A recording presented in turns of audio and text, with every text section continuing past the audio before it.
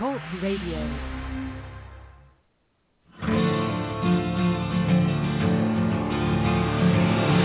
It's time to strap our boots on. This is a perfect day to die. Wipe the blood out of our eyes.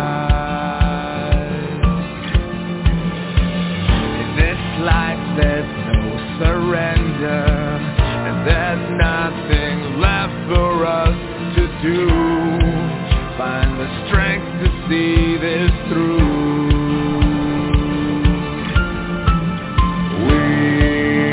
The ones who will never be broken.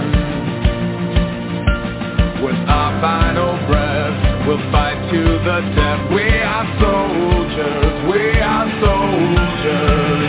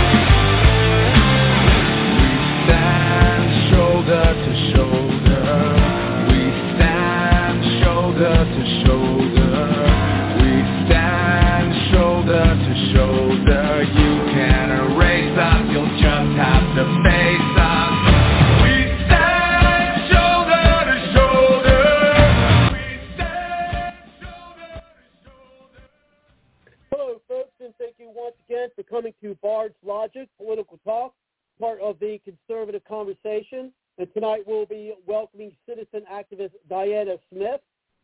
We cannot rely only on our court and politicians to protect our rights. We, the people, must find ways to ensure our freedoms and liberty are protected.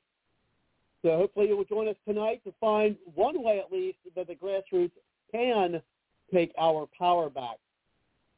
Our guest, Diana Smith, has been a CMA, AAMA for 26 years, has been in the medical field for quite some time. She is a mother of 2, grandmother of 3, and a fur baby, so my thought is I guess that's a dog or animal of some sort. From 1990 to 2004, Diana also worked in a county commissioner's office, started as a switchboard operator up to being a clerk. Diana learned early that the government is not fair and never wanted to go back to working there. She believes that the medical field is supposed to help people, and that's what she wanted to do. So for many years, she has always had 2 jobs. Diana worked at urgent cares alongside her full-time job, and currently, Diana works for Dr. Who's his own practice for 15 years. Now, make it be known that Diana is not an anti-vaxxer. She's an anti-mandate and anti-discrimination person. Our guest believes that we belong to the greatest nation of all, and the best part is being a free American. She believes that every free American and citizen should be able to continue to have medical freedom, to be able to do their own research, as we've talked about here many times since the almost decade we've been doing the show, and choose what they want done to their bodies without discrimination. She believes a person should not be fearful of losing their livelihood and not being able to take care of their family due to their personal medical choices. Our guest wants vaccinated and vaccine-free citizens to come together and not live in fear, to be able to continue to live, work, and play as free and loving citizens as we are. And to learn more about the ballot initiative we're going to talk about tonight, which I would like to see other places around the country to take as an example, you can go to Vote Yes on HB248.com. And always remember, Bards Logic is the Grassroots We the People show. We do have our guest on, but first we will quickly welcome one of our panelists tonight, Joseph, and then we'll bring in Diana. Thank you very much, Joseph, for coming to the show. How are you? I've done better, but thank you for asking. It's always a pleasure to be back on the People Show. Thank you so much. Thank you very much, Joseph. So let's go ahead and wait for Kelly to come on. Maybe he had a long date from last week. Now, we'll see. That's Kelly later. But first, let's go ahead and bring in Diana. Thank you very much, Diana, for coming to the show. We certainly appreciate it. How are you this evening? I'm good. How are you? Doing good. Middle of the week. That means we're halfway there for those of us who don't have to work the weekends, even though sometimes I do. But anyway, halfway there. But it's great to have you on the show. So we'll jump, right into it. Is kind of give us a little background on. I give you a little background on yourself, but tell us a little background on what spurred you as a, as I call it, a citizen activist, to just get things going and working towards getting this, towards this House Bill 248, not to the politicians, but actually to the people. Well, a friend and I have been talking, and we've seen where this COVID mandates were going. We started taking constitutional class, and before that, she has been fighting the school board for masks. Her children were the only two children that had mask exemption in school, and they were being discriminated against. And so we discussed that. So she actually ended up running for school board, and so we started taking constitution classes. And I said, well, there has to be something that we, the people, can do. It's not fair that this House bill is stuck in committee. And she said, well, look it up. So I went to the Ohio Revised Code, looked it up, and I said, well, I think I found it. And she says, well, you can't complain unless you do something about it. So I was like, okay. So I did some research, dug into it, got onto Attorney General Yost's website, saw some samples of petitions, and said, okay, Lord, if this is what I'm supposed to do, I cannot do this alone. I need volunteers. I need help. So I drafted up the petition, took a little bag, and started just going to events and asking, hey, do you mind if I get some signatures? And just kind of gave some information about it. I technically copied and pasted House Bill 248 as the law. And nothing had changed except for Jennifer Gross had called and said that the Attorney General didn't like his name in part of the where you can sue if you have anti-discrimination against you. So we fixed that part. And then I tried to come up with a summary on my own. I'm not an attorney. I reached out to a couple. One told me if I didn't have $10,000 or belonged to a group, I could forget it. And I thought, yeah, watch me, because this is a topic that I'm sure that people would come to as and volunteer their time. And in the first month, I probably had 100 volunteers show up, so God provided. And like I said, the first go-around, I'm not an attorney. I think attorneys were afraid that they get in trouble with the bar to lend a hand. And so we tried it first on our own, and he came back and denied it, that my summary needed some definitions and needed some work, which didn't surprise me. So we tried a second time, had enough signatures. They said that it wasn't valid and to try again, but because my signatures weren't all valid and we didn't have 1,000, that he didn't even look at the summary or give us any suggestions. But we did have an attorney step up this time and looked it over for us. So as of tonight was my deadline for the third go-around. I don't have all my signatures in yet, but as of right now I have 1,681 signatures, so I think we're good to go. And I plan on filing again on Monday. Great. No, good luck on that. And let's give a little background first, and then move forward to what we're looking to do. So, or what you're looking to do, and that is what. Now, first there was came out with 248, HB 248, that people were trying to actually get the Ohio House of Representatives to pass. Tell us about two things. One, tell us what's in the bill, because it's the one that you want to put on the ballot is the same that was to go in front of the House, correct? Correct. House Bill 248. It's the same bill. Yes, House Bill 248. Go ahead. Yeah, for those who don't know, so what is the bill? What is contained in the bill? What's the main push for the reason for the bill? Well, the bill itself is vaccine and gene therapy choice and anti-discrimination. I did add gene therapy because technically Moderna even calls it gene therapy.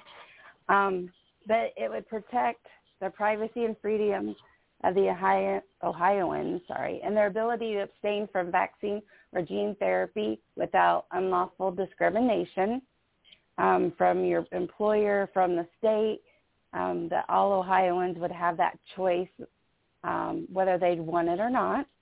It would provide transparency for school vaccinations. This bill does not change the Ohio Revised Code for childhood immunizations, influenza, Hep B, due to that there's already exemptions in place for that. We're asking that the schools or providers that want you to have those certain immunizations notify you that you have the right to be exempted. And that even includes a philosophical exemption, which just means I don't want it, let alone your religious and your medical exemption.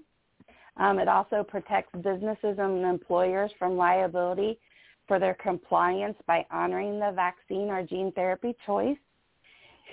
It protects employees from discrimination concerning the vaccine or gene therapy, such as currently my husband, because he's unvaccinated, has to wear a mask, and the vaccinated do not at work.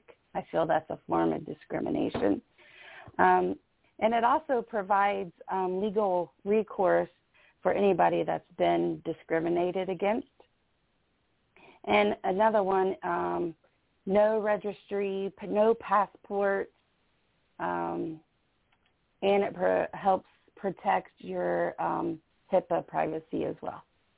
Now that was to clarify for for folks. So basically, it keeps the government and corporations from basically threatening people's livelihoods or having discrimination against them for not getting a vaccination.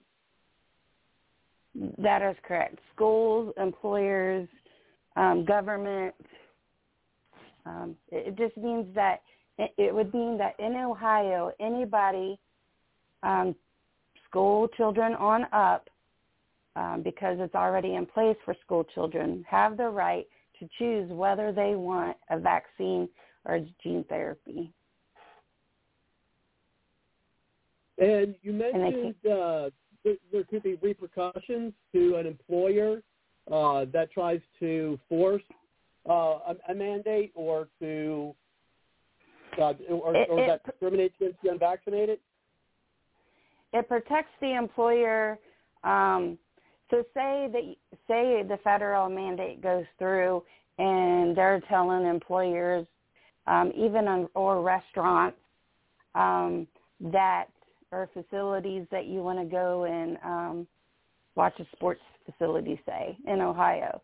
But the federal government has a mandate out there, and then if your business is caught letting vaccine-free people into their facility, you get fined. Well, in Ohio, that would not be the case because we have this in place, and so your state law precedes the federal law. And so they can't get in trouble or be fined for following the state law and not the federal law. Now, would an individual have any recourse to sue a company who would actually fire them, discriminate against them for not having a vaccine? Yes. They would have the right under Ohio Revised Code 4112, which is a discriminatory revised code. It brings civil actions against a person, public official, employee, public agency, state agency, political subdivision, school, private college, state institution of higher education, child daycare, nursing home, residential care facilities, healthcare providers, insurers, institution, or employers in a court to go after any discrimination that they feel when it comes to vaccines. So you could get maybe punitive damages such as, look, you fired me for not having a vaccine, and the Ohio Revised Code says, you can get compensatory, funds, maybe like lost wages or something of that nature from, or maybe even punitive damage from that company. And pay your legal fees as well. Also, I forgot to state that if they declare another emergency, that this still stays in effect. So there is no other vaccine mandate that they can come out with and make you get the vaccination even under an emergency. Now, moving forward a little bit from when the inception of the bill, when it again was first to be introduced to the House of Representatives for them to vote on, tell us what obstacles that the bill, you and the bill faced when you tried to get the support of even local Republicans. Well, actually, the House bill hasn't even come out of committee because you have, it's my understanding, Representative Lips and Representative Cupp who has stopped it from even trying to get out to the floor. So we don't even know which representatives are for or against this House bill because they won't even let it come out of committee. However, they did try to discharge it out of committee, and you need 50 signatures for that to happen. And if my memory serves me correct, there's only, I think, 8 that signed the discharge. I was told, and it could be hearsay, but I was told that the head of the Republicans threatened other Republicans that they not dare sign the discharge. So whether that's true or not, I don't know, but only a handful actually signed the discharge to get this House bill out on the floor to your representatives to even see who has our backs. Wow, so they don't want to know who's actually for liberty, it sounds like to me. Right. I know Jenna Powell is in my area, and she signed it. And Jennifer Gross actually got kicked out of the House committee. She is the one that introduced the bill, or the Health Committee. And she is actually, I believe, a nurse practitioner, and they kicked her out of the Health Committee. Wow. Well, I'd like to hear the story on that one. She said that she may call in tonight, so hopefully if she hears us, call in, Jennifer. No, certainly. I do see there are some other callers out there. If you'd like to get on, just push the 1 on your number dial. I'll push the get you in the green room, get your name, and we'll get you into the program. So what it comes down to me is it sounds like, well, we can't go, through our representatives who are there to, supposedly represent us. And why do you think, and people can read some more of this on the website, but why do you think that there is that hold up, in the committee? Why the other Republicans are telling others, and not just Republicans, but, the politicians are saying, yeah, don't support this bill. What would you say is behind that? It's my understanding that they were actually going to pass it until the Columbus Chambers of Commerce got a hold of it and convinced them not to do it. That they're trying to say that businesses have the right. You're an employee, and they have a right to tell you whether you get the vaccine or not because you're working for them. And I honestly think that it's also comes down to monies. I don't know this for sure, but it's my understanding that even Governor DeWine has stock in J&J and Pfizer. And so if our representatives or our politicians have stock, one, DeWine should recuse himself because they're just making bukus of money, and it comes down to money. I almost wonder if the government isn't giving these businesses some kind of incentive to make you to get a certain percentage or 100% percentage of your people vaccinated. And so if you're going to get extra money, then why wouldn't you push for it? And I do find it interesting that a lot of companies did give special bonuses to their employees that have gotten vaccinated. So it does kind of make me wonder on where these funds to these corporations, these companies came from for them to give out these 100. Right. I've heard of $100 bonuses. I've heard $1,000 bonus. I've heard a number of different types of bonuses. Right. At my husband's employer, they were offering $1,000. And then the employees were upset because they took taxes out of that. So they really only got $600. But his company's probably big enough. But I honestly think that, the hospitals are getting more money to have their employees vaccinated. It's all about the almighty dollar, but then it's our almighty dollar that we are paying for them to discriminate against us. And so we couldn't really rely on our representatives. So and again, this is a good probably something I would bet if other places across the country would try it.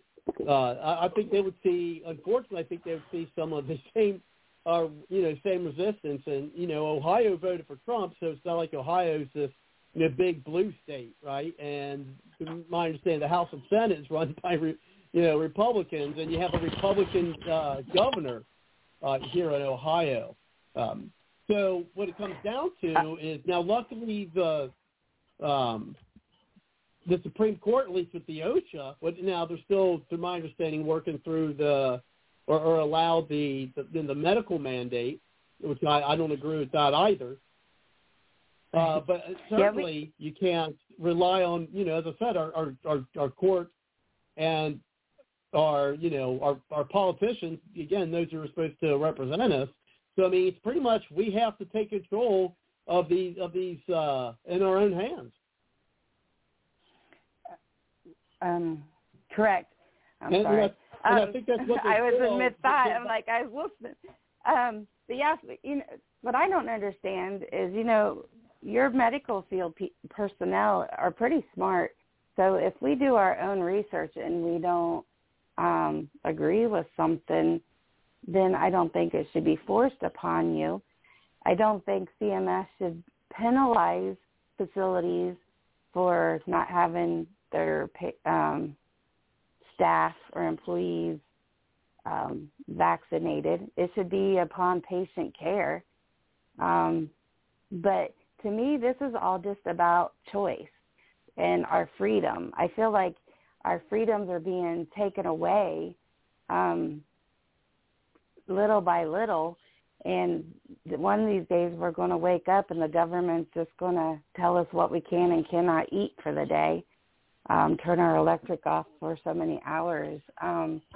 We have to stand up, vaccinated and vaccine-free, come together and realize that this is more than just about vaccines. This is about our freedoms and our liberties for Ohioans to choose what we can do on a day-to-day basis.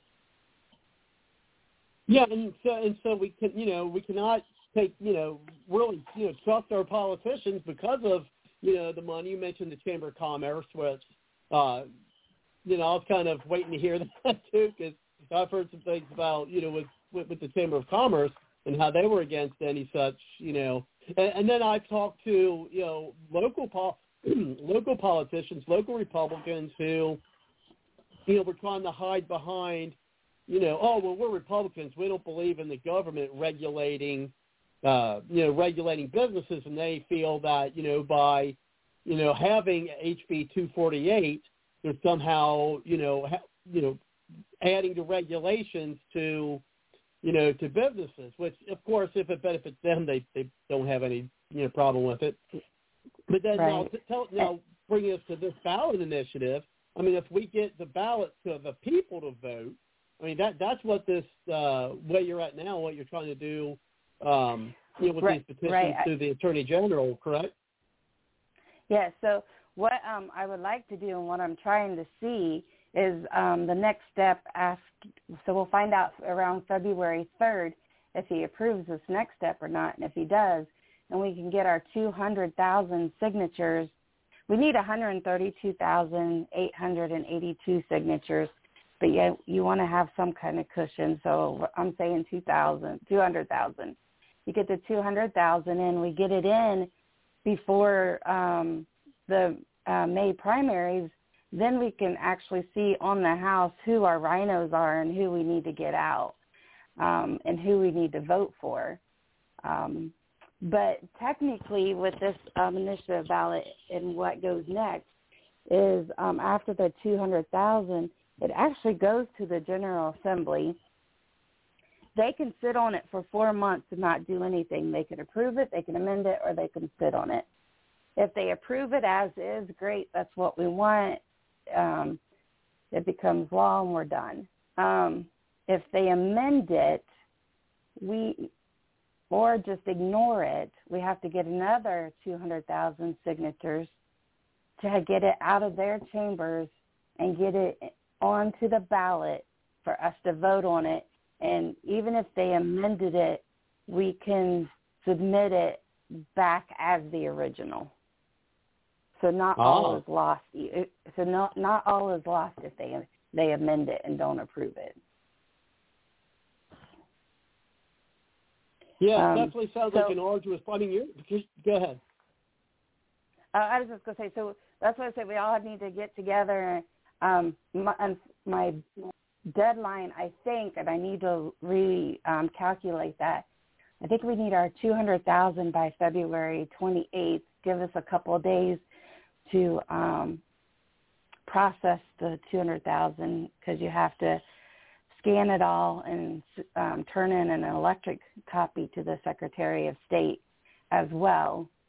And then after that, we can start doing the next 200,000 to the supplemental petition to get it out of their chambers.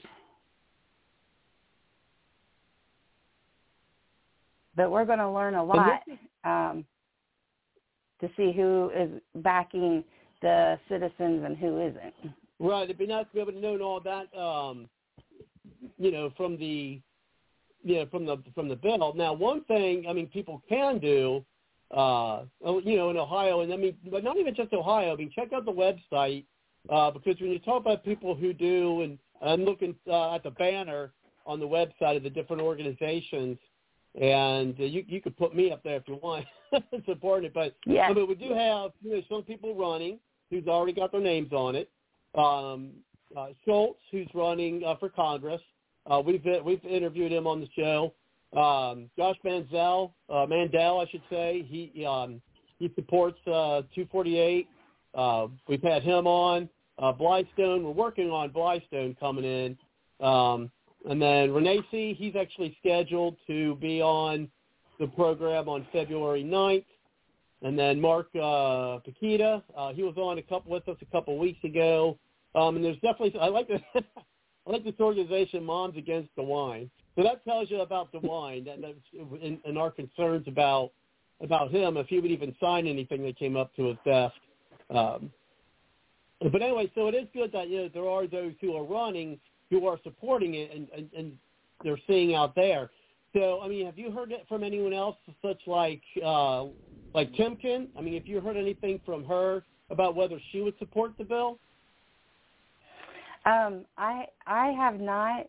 Now, Stephanie Stock, who's the president of Ohio Advocates for Medical Freedom, and I should add, if you don't, can I put a plug in here? Jason, that Ohio Advocates for Medical Freedom has reached out to me and said, hey, this is a big project. You're going to need some help with organization. And I'm like, you are right. So anybody that wants to help or volunteer, I need you to go to info@Ohio, A as in Apple, M as in Mary, F as in Frank.org. Give them your email address, what county you would like to represent, and your phone number, so that when we do get to the 200,000 signature step, that we have all the volunteers all around Ohio, so we can make it happen. But Stephanie Stock from Ohio Advocates of Medical Freedom is known among the politicians, and they kind of have that role and know more of the representatives and Senate races and who they're going to, I guess they also do like a candidate ticket and give you some ideas of who also supports it, and they send those out. I do know that Mike Gibbons is for it. Let's see, there was a couple at the Reagan Paul event in Mainsville the other day, and a couple of them are for it. But Mike Gibbons, Mark Paquita, who I really like, and Renacci. Neil Peterson is also running for governor as an independent. Let's see, who else is helping? We've been to a couple of the Blystone events and gotten signatures. And off the top of my head, that's all that I know. Oh, no, that's a good start. I know that we have, there's different events, and there's that are going to be going out there. And I recently have one where that's coming up. That he's a sitting congressman, and he's running, and that's Steve Shabbat. Is going to be at one of those events, I believe, as well. I'm going to look at one of my emails. I thought I seen a flyer that mentioned that Shabbat is going to be at some event. That I'm sure they'll be talking, about this at the event. But I mean, and he's going to be. I'm actually speaking with his campaign manager actually today, and we're going to be looking to have him on. Probably, I'm hoping to have Shabbat on February 16th. We just have to pan those things out, see if he's able to do that. But yeah, but him even showing up at these events when this is being talked about is, I would say, certainly, a good thing. Yes, and I don't know how nationwide this is. Candace Keller and Ron Hood are supporting it as well. Yeah, now he's going to be at a We the People meeting, which is Wednesday the 26th. Now I won't be attending that. I've went to some of those. I've been to some of those meetings, but we now that we've did an earlier show, I'm unable to do those. And next week we have Michael Johns on. I don't know if you're familiar with him. He's National Tea Party Movement co-founder. Was a speech writer for Trump, and he was a heritage policy analyst. He'll be on next week, so we won't be there, unfortunately, at the event. I'd like to see Steve again. I've seen him at a festival one time. I had a little conversation with him, but hopefully we'll be able to get back, and I definitely want to pick his brain on this, certainly because, the show here, we're talking a lot about Ohio, but one of the reasons why I'm glad to have you on is that, since we are, it's a national program, I think this would be something that a lot of folks, grassroots citizen activists like yourself, Diana, can get involved in their communities, in their states, and, try to, mimic, what you folks are doing and have that enacted, because even though the Supreme Court, put down this, put down the OSHA ruling, remember, they still allowed the state mandate in New York. And so there's another state that I think they allowed it as well. So, if the state decides, let's say Rhino DeWine, wants to try to do a mandate of his own, or let's say just your company wants to do it, then that's going to be something that, all across the nation, people need to stand up and mimic what you folks are doing. Right, and I do think that businesses are going to take it upon themselves, or like I said, if they still have that incentive out there, that they're going to say, hey, if you mandate this, we're going to give you a little bit of money. So that is one thing that I would really like to express on, is that the businesses can still mandate it. Just because OSHA was taken down, don't just say, oh, good, this doesn't affect me anymore. It does affect you. And I also want to tell anybody in all the other states, I am just a lonely citizen that did some research, tried to figure it out. I am learning as I go. Like I'm in the medical field. I'm not in the legal field. You can do this. Look in your higher revised code for your state. Look for your revised code in your state, or even in your state constitution, and see if there's something's in there. And just try, because I'm sure God will bring you some volunteers to help you out. And you have to realize we're not alone in this. Definitely not alone, and we can do this. And I want to see if Joseph would like to chime in. One of the panel here, and Joseph, you've been to a lot of states, and so I'll just see if you'd like to chime into some of your experience in some of those other states on how this could help out with help out them. Absolutely. Thank you for giving me the opportunity. I know originally born and raised from New York, which is a really big liberal stronghold. I lived in Hawaii for almost 5 years, which is a big liberal stronghold. unfortunately, I had to flee Hawaii in July of 2020 as if I was a refugee on the border because the draconian lockdown measures were just getting too intense and pretty much toppled the whole state economy of Hawaii. And the number one problem when it comes to the issue of vaccinations is that it has been politicized and weaponized for all the wrong reasons. And whenever you try to politicize something that shouldn't be politicized, the outcome is never positive. If anything, it creates a lot of angst and a lot of chaos. And that's what is going on with the vaccinated versus the unvaccinated. The left is using it as a political weapon and basically saying if you're not for getting vaccinated, then you're not for, you don't care for freedom and you don't care for your country and you're the bad guys and you're being negligent because you could get other people infected. Basically saying that you're careless, you're irresponsible, they demean you, they do everything in the book to make you out to be the bad guy. Now, I don't know if you remember, but back in August, I was diagnosed with pneumonia due to COVID-19. And the first ER I went to, when I was being triaged, the nurse asked, am I vaccinated or not? And I said, no, I'm not.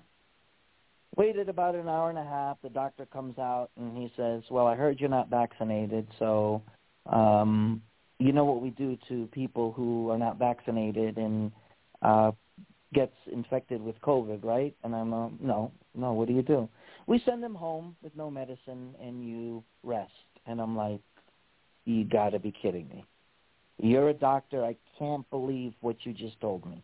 So you're discriminating against me and holding it against me because I'm not vaccinated. And then when I told them a lot of people are not comfortable in being vaccinated because there's a lot of adverse side effects that haven't been worked out yet. I don't know where you're getting your information from, all nasty. I says, hey, don't talk to me like that, doctor. Just because you're a doctor, you're not a god. And you know what? I'm going to go to another hospital, but shame on you. You took a Hippocratic oath to do what's in the best interest of your patients, and basically you have discriminated against me because I have chosen not to be vaccinated, and that should be none of your business, and deny me the care that I need.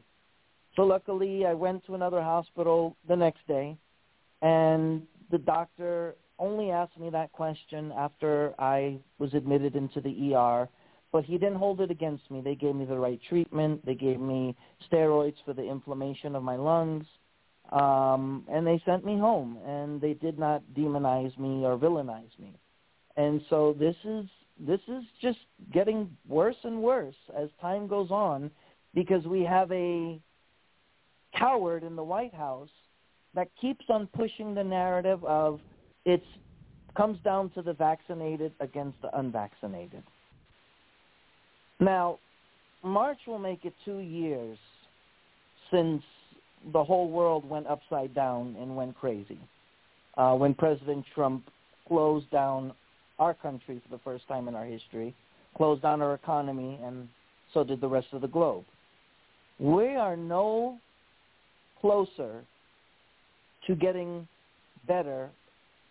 We're actually closer to getting worse as a nation. We're tearing apart with this issue and many other issues of the left and the right.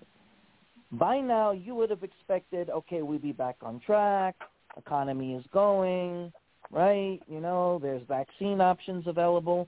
No. And like I said on your show last week, if the vaccines are so great, they should sell themselves.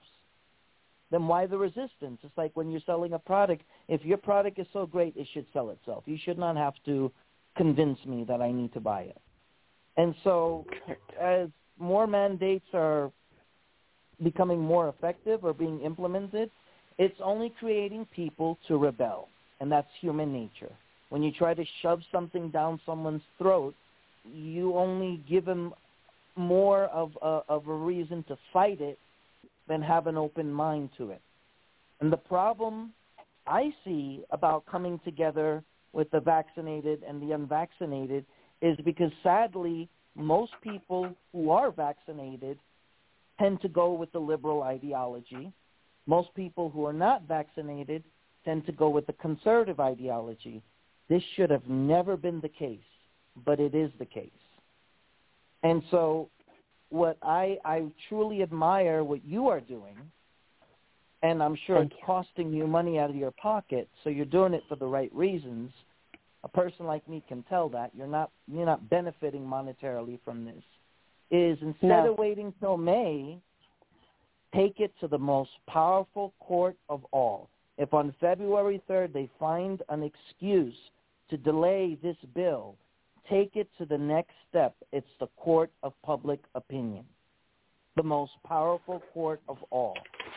And do it on a nationwide basis to see how many campaigns would currently support this legislation, or how many candidates who are already incumbents and running for re-election would say, this is a no-brainer. Of course I would support a bill like this. If it's for the well-being of our constituency and for our country. And that would give you kind of like a compass to know where to be guided to, because I think that for every day that goes by, precious time is wasted, and we don't have the luxury of time, unfortunately. And so instead of waiting till May, take it to the court of public opinion. Take it to the news stations. Hey, maybe see if Tucker Carlson will get you on the show, or Sean Hannity. They do a lot of interesting pieces like this with Fox. Take it to the court of public opinion. That's how you will know who is your sheep's in wolf's clothing, in my opinion. That's how you can determine way before May 5th who's going to be on board. And remember, you have a lot of candidates who are running for the first time, who are running against these incumbent establishment candidates that want the status quo to remain the same. You also may want to collaborate with them, because you may be surprised. You may have a lot of candidates that would say, no, this is actually a very important staple of our political platform. We would love to collaborate with someone like you. This helps our campaign, and if our campaign helps you, everyone is happy. And those are just kind of my ideas and my suggestions, and I'll defer back to you, Robert. Yes, we have to. I think we have to take it to a national level. I mean, not specifically with what you're doing, Dan. I mean, not you take yours, but I'm just saying this idea. I think this idea really does need to go to a national level, and I do think it's right. We also find out who's going to be on board. Now, this is something that eventually may get in front of the people themselves, to vote on, to see if. Now I'm hoping, that if it does get on the ballot, if it ends up, on the ballot where, the people vote for it, then instead of it just being in the hands of the politicians, I hope it, of course I'd hope it would pass, but I want to address this because, it is something that does need to be addressed, and I think it is a good point to discuss, is that, and I think that's why you mean, get to the court of public opinion is, and as you pointed out, Diana, is that we need to get on board not only people who who haven't been vaccinated, which is about 25% of the country, which I say, hold if the power is wielded correctly, very well. But yes, because there are, if 75% of the population have gotten vaccinated, and probably about 66% of those are probably left-leaning, then I think you could get people who are more right-leaning to support it. But how would we, with going into public opinion, going to the court of public opinion, how do you think we could get maybe moderates and liberals to come on board to vote for the bill? I think they have to realize that this is more than just a vaccine mandate. And, you're talking about your liberties, you being able to choose what you want to do with your life, and not having the government telling you what you can and cannot do, especially with your own body. So I think when you put it that way, instead of just, about the vaccine, that they're taking a little bit of your freedom away, they're taking a little bit of your liberties away. And if it's just this one thing and we continue to let them do it, they're going to do or try to take more. And on my adventure, I have a volunteer, Monica, is from Romania, and she told a story of where over there her dad actually passed out food to people, but he wasn't allowed to eat. Their water was only on certain times. They had to fill up their bathtub just to be able to flush the toilet or have water through the day. They had to buy extra blankets because they turned off the electric, so there was no heat when it got cold. And then you were freezing, and then the family just had to huddle to get heat. So if we continue to allow the government to put these little less freedoms on little by little, before we know it, we're going to end up that way. And we just can't. I mean, we have to stand together as we the people, vaccinated or unvaccinated. Like I said, I don't believe that this really comes down just to the vaccine. We have to stand together and don't let our freedoms be taken away, and don't let people discriminate against us. To me, this is almost, and I know I probably shouldn't say it this way, you talk about white and black. We can't be that way. We all have to stand together. We're all one God's children, and stand together and not let them do this to us, because it's going to come. I just keep reverting back to the Holocaust days, where some are going to have to wear a star to be able to walk down the streets, and the other of us are going to be loaded up into a freight train going to a FEMA camp. We can't do that. We cannot leave this to my grandchildren. We just need to stand together and get this done and show them that we the people are not afraid of the government, and that we love each other, and you're not going to do this to us. Well, I think I wasn't going to do this till later on in the show, but you brought up a good point, when you're talking about, Nazi Germany, which I always find it ironic when liberals try to do their projecting of us, saying that we're the Nazis, when actually it's what the left is doing. That right. Fascism more than anything else. And I wasn't going to bring this up until later on the show, but I think what this article I got on the 2nd of February, we will have on the program Ian Overton, and he is with the LaRouche PAC, and he'll be here to, talking about some of the articles that he's written on the website. And one of them, and I normally don't like reading articles because, who likes to be read to, but I think this was a good spot for this. One of the things we're going to go over is where it says the Biden administration steps up euthanasia program for political vaccine opponents. And this was an article that he wrote on the 2nd of January of this year. And it states, the Biden administration is enacting the advice of Obama's medical advisor, Ezekiel Emanuel, that simply denying medical care is the best way to reduce costs rather than euthanasia. But don't let anyone fool you into thinking this is about reducing medical overspending or the, quote, equitable rationing of scarce medical therapies. It's also a dictatorial power grab with undercurrents of racial supremacy. And the 1949 warning to the American medical community about how the medical atrocities perpetrated by Nazi doctors emerged from small beginnings, Dr. Leo Alexander writes, quote, it is a rather significant that the German people were considered by their Nazi leaders more ready to accept the exterminations of the sick than those for political reasons. It was for that reason that the first exterminations of the latter group were carried out under the guise of sickness.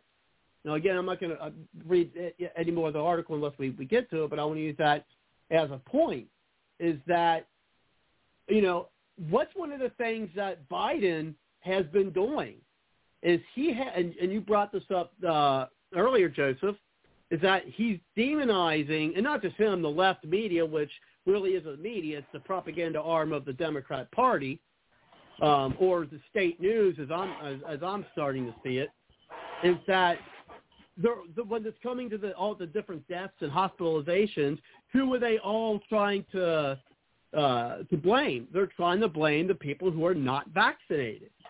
And so what they're doing is they're pretty much doing what the Nazis did to the Jews by demonizing them.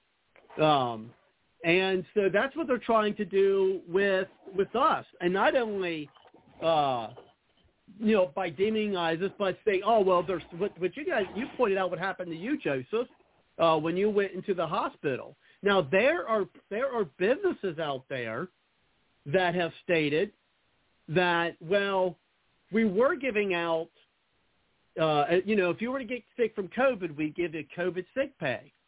Well, now there were some that were coming out saying, well, we're no longer doing that if you're unvaccinated. So if you get COVID and you're not unvaccinated, you'll have to use personal time or vacation time, or if you don't have any more of that, you're just going to have to take that time off without pay.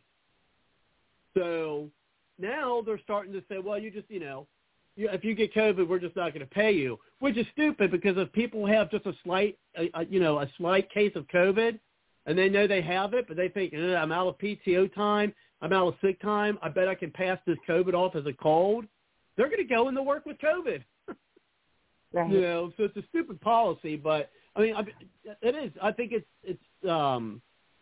could be where, let's blame the people who aren't vaccinated. Let them get sick and not treat them, and then we could also, basically get the people, to support us by demonizing it, saying, hey, look, the reason why your grandma and grandpa is dying of COVID is because of these unvaccinated. And so and I've seen this. I've seen this on social media where people are like, why should we let, these people who aren't getting vaccinated? They're the ones who are making us sick. Why should we care for them? We should just let them go. And then they all start talking about Darwinism. Oh, well, Darwinism will weed them out. And then Joseph, they're both proud. Go ahead, Diana, and then you, Joseph. I was just going to say, and then they're raising, if you're vaccine-free, then you have to pay more on your health care premium as well. Kroger's, I think it was $50 more on the health care premium per month they were going to have to pay if you were not vaccinated. Yeah, that's ridiculous. And if they were to have, now if OSHA would have gone through, who would they have had, to pay for that weekly testing all the time? I mean, that would really hurt the middle class if they try to take it out of people's, paychecks.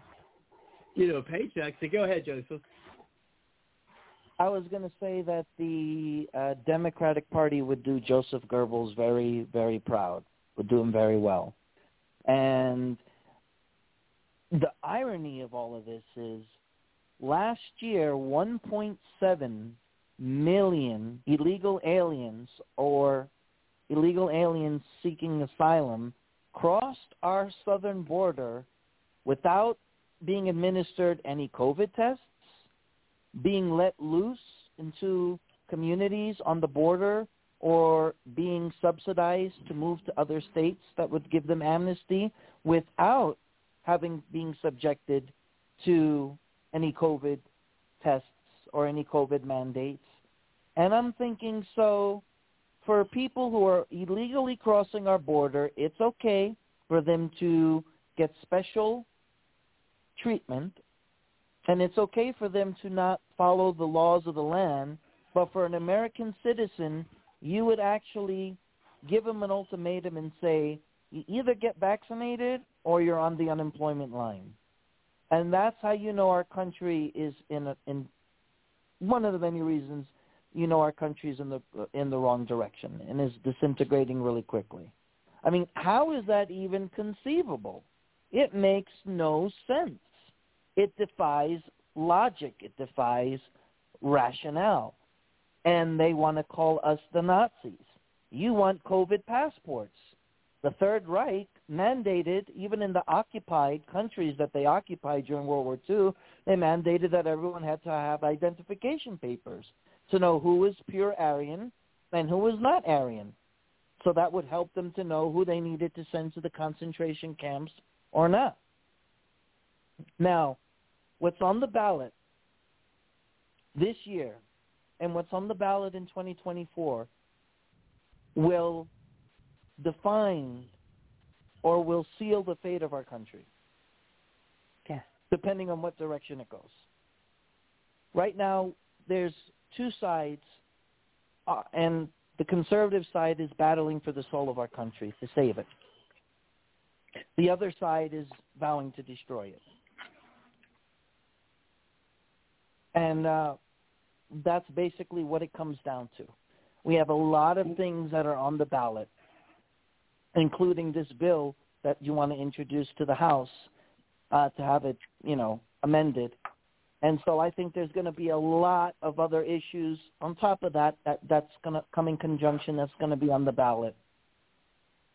But I have faith that despite Biden's 2-hour semantics, on which he pretty much said he's done a great job all year long, and he touted his performance on COVID and on Russia, which is a joke, okay? I think a 5-year-old can prognosticate that the Dems are gonna get a shellacking. That much we know. And the fact that the Dems are so out of touch with reality, and so is Biden. Biden thinks that 2022 is going to be safe for the Democrats.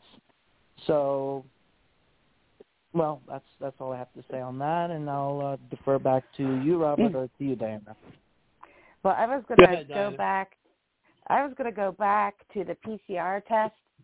December 31st, the CDC pulled the FDA pulled their EUAs on the PCR test because they admit that the PCR test doesn't work, that it can't tell the difference between influenza and COVID.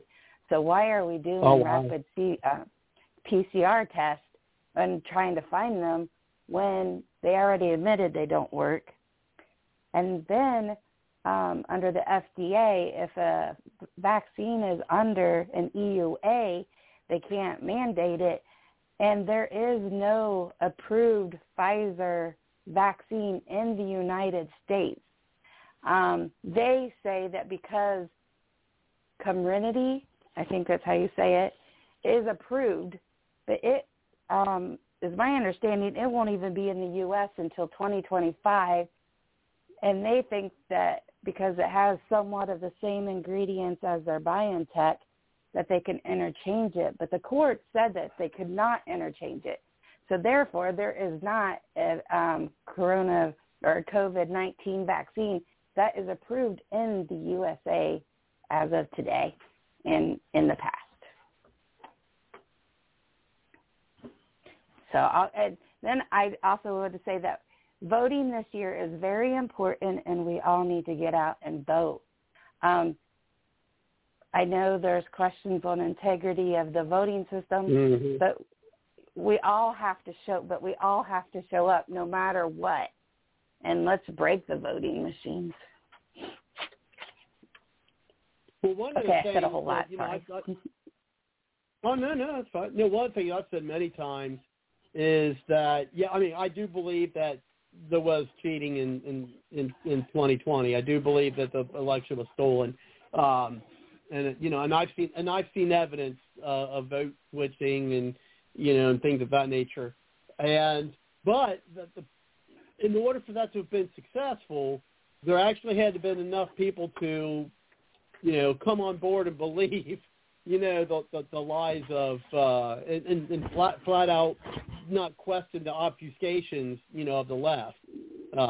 One thing that's is baffling is, how more people have died of COVID during the Biden regime than during the Trump administration. But you won't hear, places like CNN and MSNBC and NPR touting that. You just won't. Correct. Now, was there anything else on the bill or anything else surrounding HB 248 that you would suggest for other people to do, like in other states? How to get this started? I suggest that you go if you have. Again, I'm not in the legal field, so I don't know if every state has a revised code and or just a state constitution. But there has to be something in each state, just as Ohio, that protects we the people over your government, that says that you have the right to put an issue on the ballot for the people to vote on if your government isn't doing what it needs to do for you. Also, it's my understanding, I think it was the book of the Lesser Magistrate, that even as you get into your smaller counties or your townships, you guys have the right, even under in the state, to make your own rules. So see if you can't get it statewide, maybe county ordinance that that they can't mandate it in that county. I'm not exactly sure how you would go about that either. But look it up, or if you have an attorney friend, a constitutional attorney friend, ask them how it's done. Again, I know it's my understanding that they're threatening the attorneys by pulling their bar if they or their license if they help people. But maybe somebody can whisper something in somebody's ear to help you to figure out how to do this, because we can't rely on our government anymore.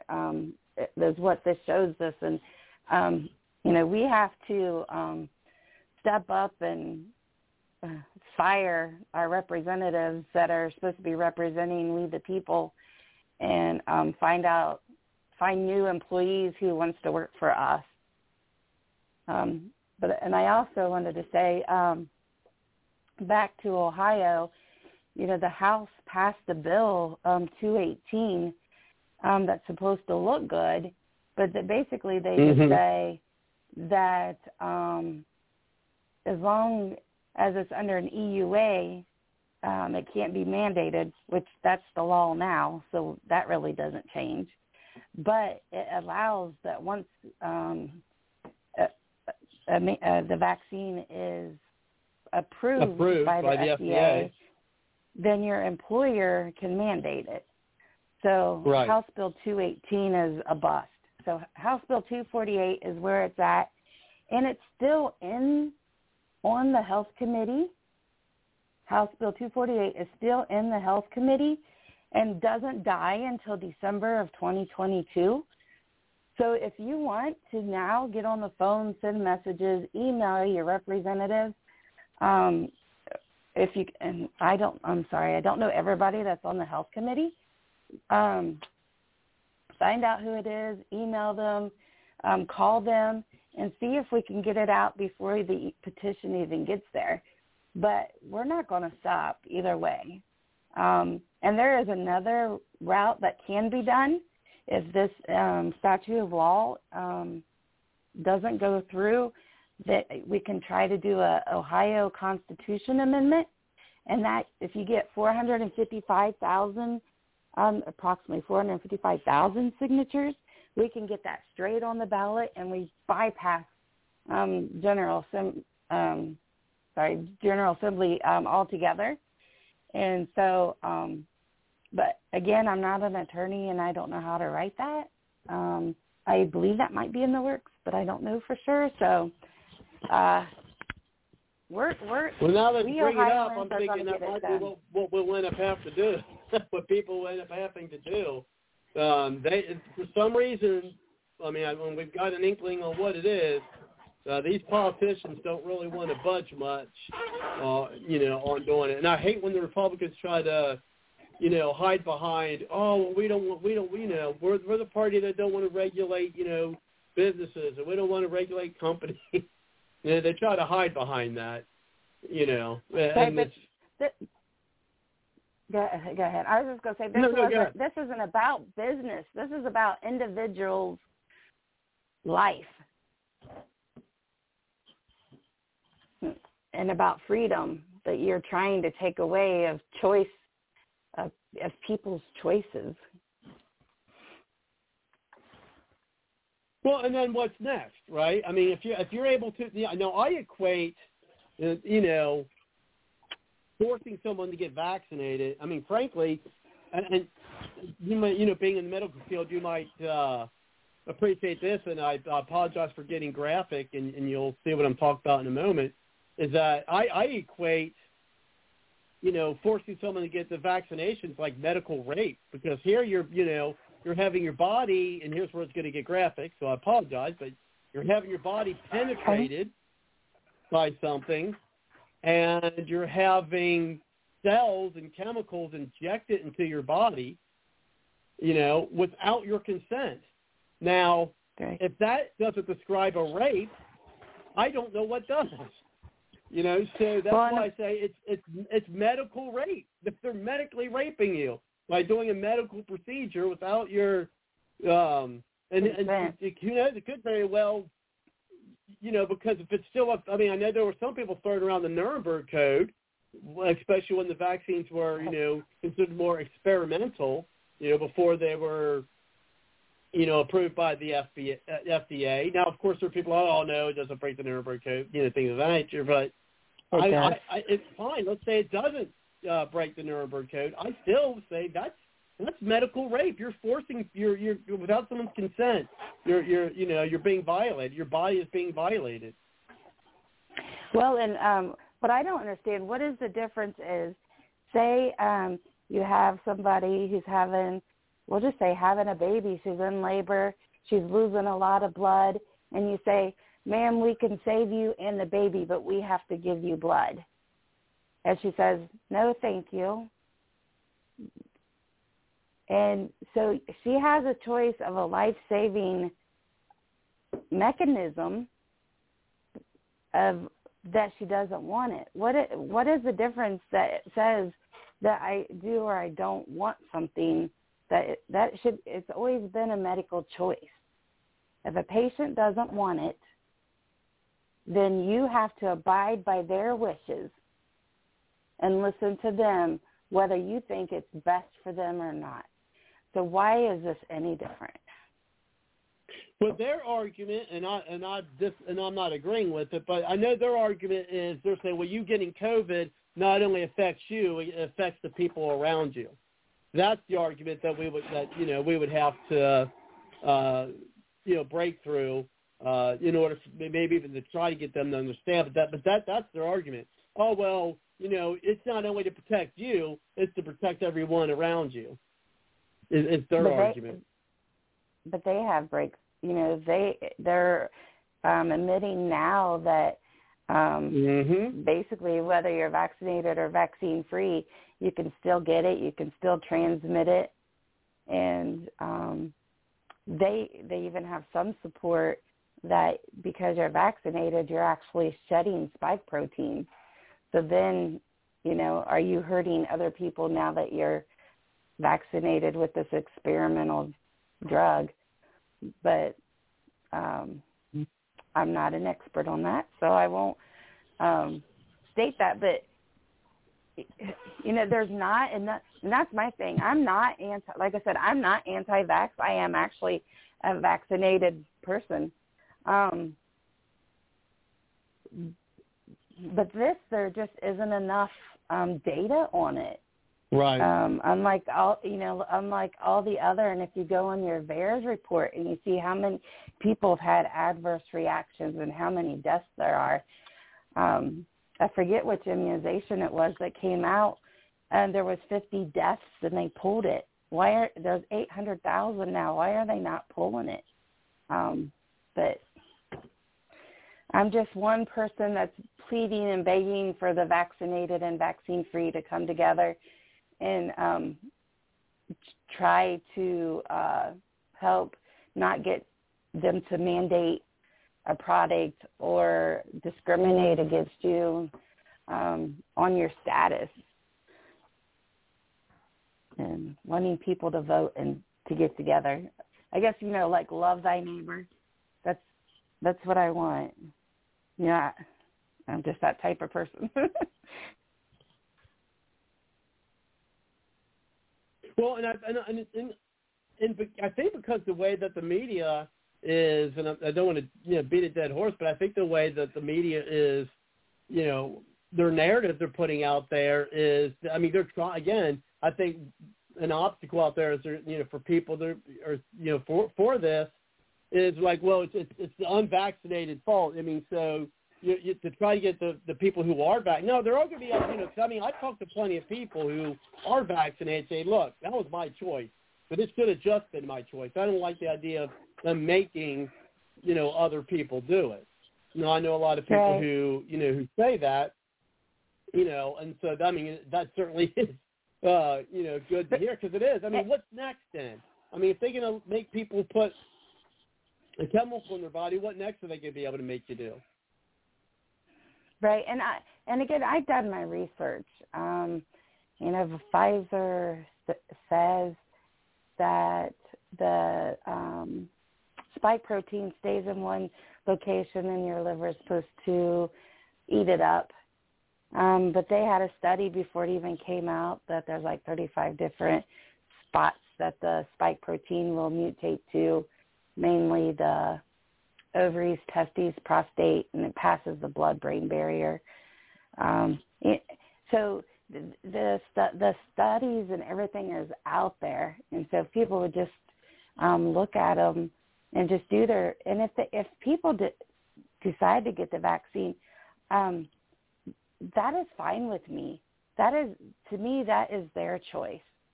So if you get the vaccine, fine, but don't discriminate against me because I chose to do some research and decided that it wasn't best for me at this time until I want to see more studies on it. So that's where I go again. Even if you want to wear a mask, but if somebody else may have a medical reason not to or just don't want to, that's up to the individual. It's come to today's society that one person does one thing and somebody doesn't agree with it, then they get all upset and spew hatred or you're different because you're doing this. And I thought that we were taught that people are different. We all have different beliefs. We all have different understandings. And if we continue to have separation or continue to let the government make us live in fear and not come together and actually live, then that's just the way they're going to make us be until we've had enough. And so that's what I'm just trying to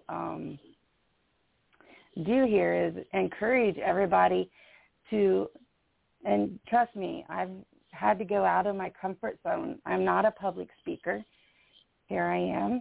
I've spoken to some people, but you have to get out of your comfort zone and stand up for what you believe in and look what you can do. Even as a lonely citizen, you start out one and then you eventually can get larger and see what you can do to stop this the government for taking just a little bit of your freedom and your liberty at each time, and get out there and vote, and let's make a difference. No, I had a question I wanted to ask her. As being in the medical field as a nurse, I heard something. I'm going to put the question out there and to bring it to you, Joseph, and then come back. Is for her to answer, if you've heard anything. I heard just recently that someone said that people with O negative blood are not getting. Again, this is just hearsay. This one's hearsay, but people with O negative blood are not getting COVID. Like this person's like, yeah, I got O negative blood. I've been around people who's had COVID, and I've never gotten it. So I'm going to talk more about that in a little bit, but first I want to open the floor up to Joseph. And also, you see other callers. If you'd like to chime in, just push the 1 on your number dial. I'll bring you into the green room. I'll get your name, and then I'll get you into the show. I want to bring that back after you, Joseph, about the O negative blood, but to see if Diana's heard anything about it. But Joseph, if you want to chime anything in, go ahead. I haven't, and like I said, this is just insanity. And to do this when we have an all-time high worker shortage on top of that, it just doesn't help the economy. I mean, we're completely in free fall. The Biden regime is completely in denial. A lot of the left-wing radicals are completely in denial, and our country is hurting, and a lot of people are suffering. And I love Diana. I love Diana's spirit. It's what I've been saying on the show for the longest time, and I've always been consistent. We need to keep on fighting, regardless of whether we fear that the elections are going to be rigged or not rigged. We don't have the luxury of sitting on the sidelines because the next generation of Americans, we will decide the fate of the next generation of Americans. If we choose not to fight for our country so that it remains the land of the free and the home of the brave, then we will be depriving the next generation. We will be depriving the next generation of Americans the great country that we've known it to have been for 242 years, the greatest constitutional republic, the free leader of the world. And so, we have to fight. We can't succumb to the left in their psychological warfare of trying to convince us that there's no need to fight, that there's no way conservatives can win because the elections are just going to be rigged regardless. And that's why I said the turning point in the war was definitely the red wave that we saw in Virginia and Seattle and New Jersey and in Long Island, New York. And so I'm with Diana. I'm going to fight until my last breath. Thank you. We wouldn't be here if it wasn't for the previous generation who died and fought for us in the Vietnam War, in the Korean War, in World War II, in the Great War. And you're welcome, Diana. I truly commend people like you who are willing to sacrifice for your country, but you're not swayed by the masses, because the masses would have you think, oh, it's just going to be rigged, so why bother? And the moment you actually believe that is the moment you have let the left win, because that is what the left is great at, psychological warfare. They are great at breaking people down psychologically and making you believe that you have no chance in hell. Therefore, put down your arms, don't fight. And so, Diana, you have the true fighting spirit of what this country was founded on. And that is, we keep on trucking, we keep on fighting until the last breath is in our air, until we gasp the last breath. And regardless of what the enemy is saying or what they want us to believe, to not fight, I'm not going to listen. I'm not going to be swayed by the masses. I know what's right in my heart. I know what's in my own best interest. I know better what's in my best interest than my own government. And I'm going to keep on fighting. And I would like to add that vaccinated and vaccine-free have come together on this. We do have volunteers that are vaccinated, and they disagree that it should be a choice and that it is part of our freedoms that are being taken away. So not all is lost, no matter, and, people have asked me to stop and let's try this, and I just keep saying, I'm not going to stop until you come up with that, then I'll stop. But until then, I'm going to keep on going until you show me another path. Amen to that as well. That is, you truly embody the soul of this country. You embody the American spirit. And the American spirit has always been, even in our deepest and darkest times in history, we've always found a way to get up from our bootstraps, to pick ourselves from our bootstraps. We've always found a way to survive.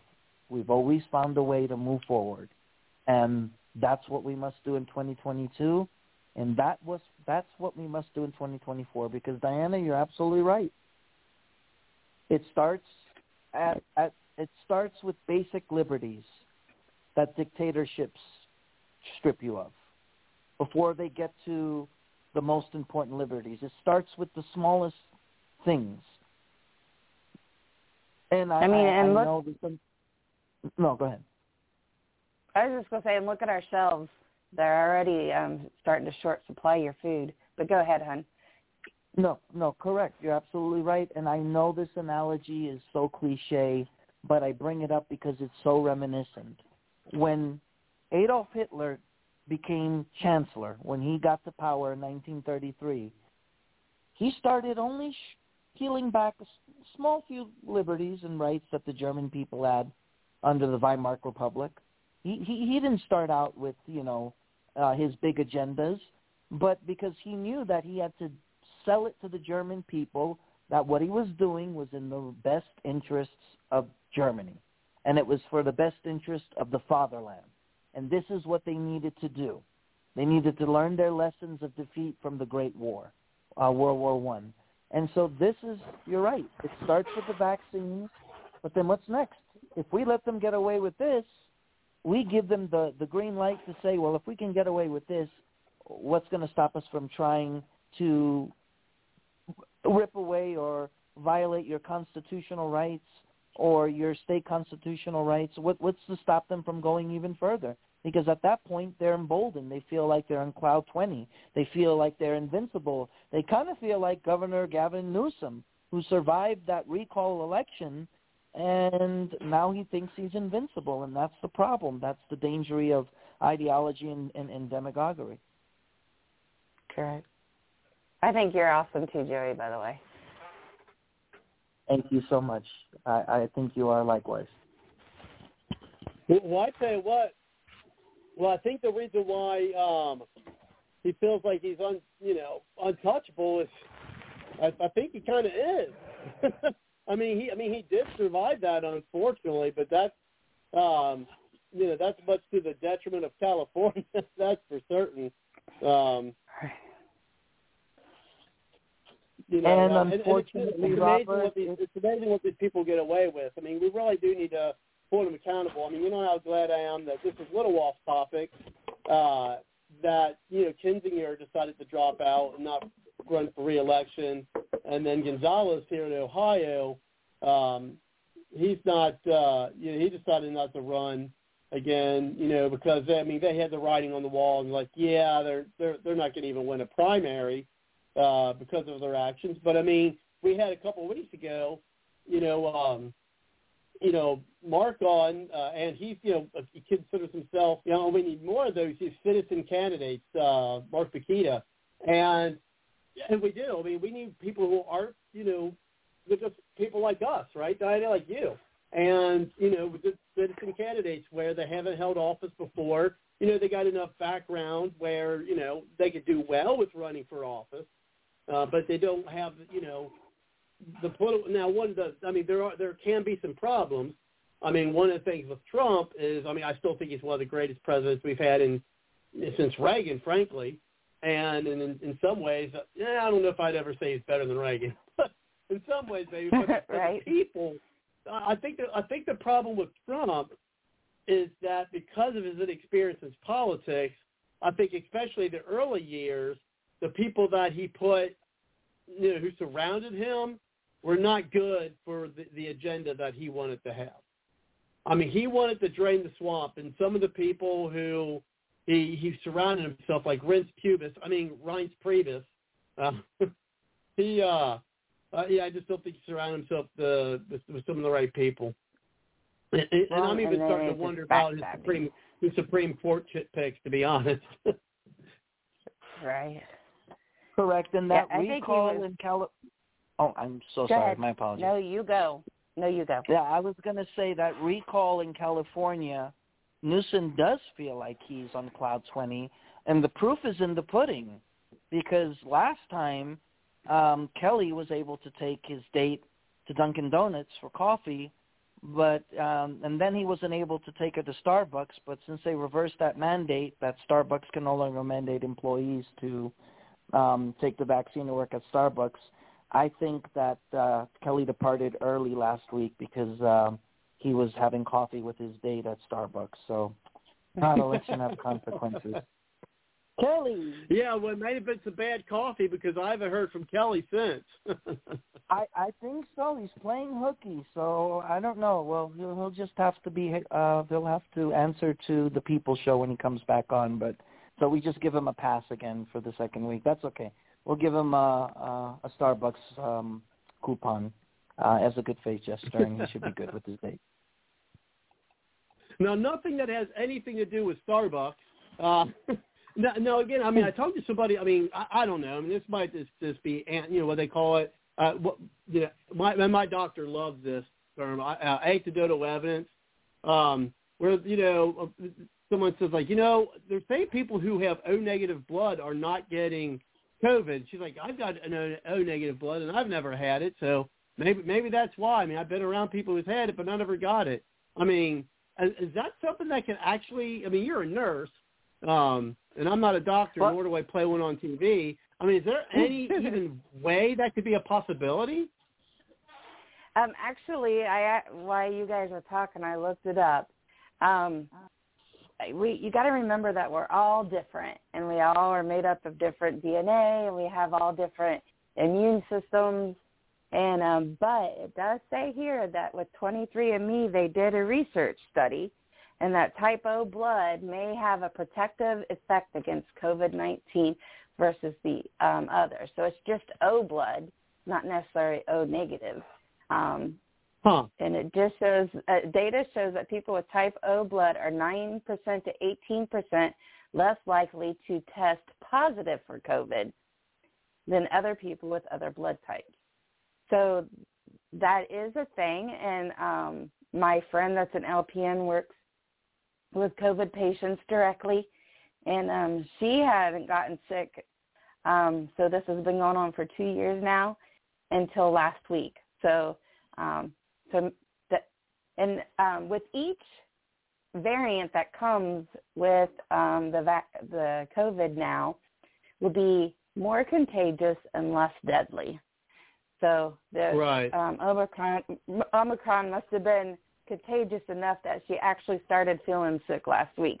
But she has worked like 10 patients a day directly with COVID patients and had not been sick at all. And I believe she's O blood type as well. So there might be some validity in that. Definitely. But who knows? Maybe they can find out what's in O blood and, kind of say, hey, maybe do some research some type of as to why. To figure out research, what is to how that may play a part. Not that they want to. I mean, personally. Go ahead. I was just saying, some people have the way COVID. Yeah, just the way COVID just affects different people in different ways. I mean, I don't think there's anyone who could convince me that it's not man-made. I mean, gain of function research, but just how it affects everybody so differently. And then, you've got stuff like long COVID and things of that nature. No one can convince me that this COVID wasn't engineered. You'd be hard pressed to convince me it wasn't. Did you watch on Blaze TV? Is it Glenn Beck? They actually have paperwork for that. This all started even before 2015, and then the president of Ghana came out and showed that the Rockefeller Event 21 or something, or Event 19 or something, or I wish I had it up. But yeah, I started listening to. Then I got busy, but so he laid it out that the Rockefellers had this planned as well, and it was all part of Wuhan lab and the U.S.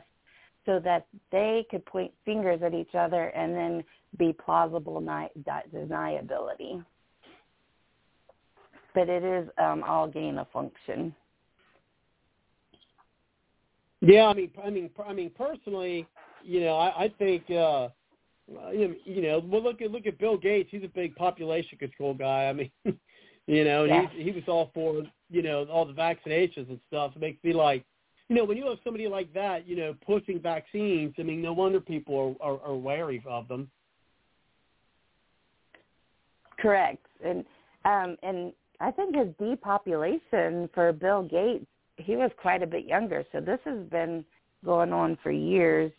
I mean, I know now I'm starting to sound like a conspiracy theorist, but I honestly believe that that they've had this in the works.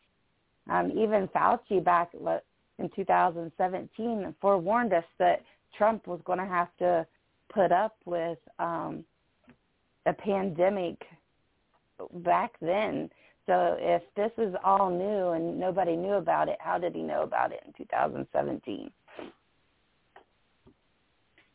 Well, I think I think they released it as a last-ditch effort to make sure he wouldn't get reelected. Because I think he was Trump was in there and putting the kibosh on a lot of, what the globalists were wanting to do. I think they were happy, taking their, slow time getting things implemented. But I think once Trump got elected, and not just Trump, there was a number of populists, like a couple in Europe as well who got elected, and I think that scared the shit out of them. Excuse my French, but we're not monitored by the FCC here.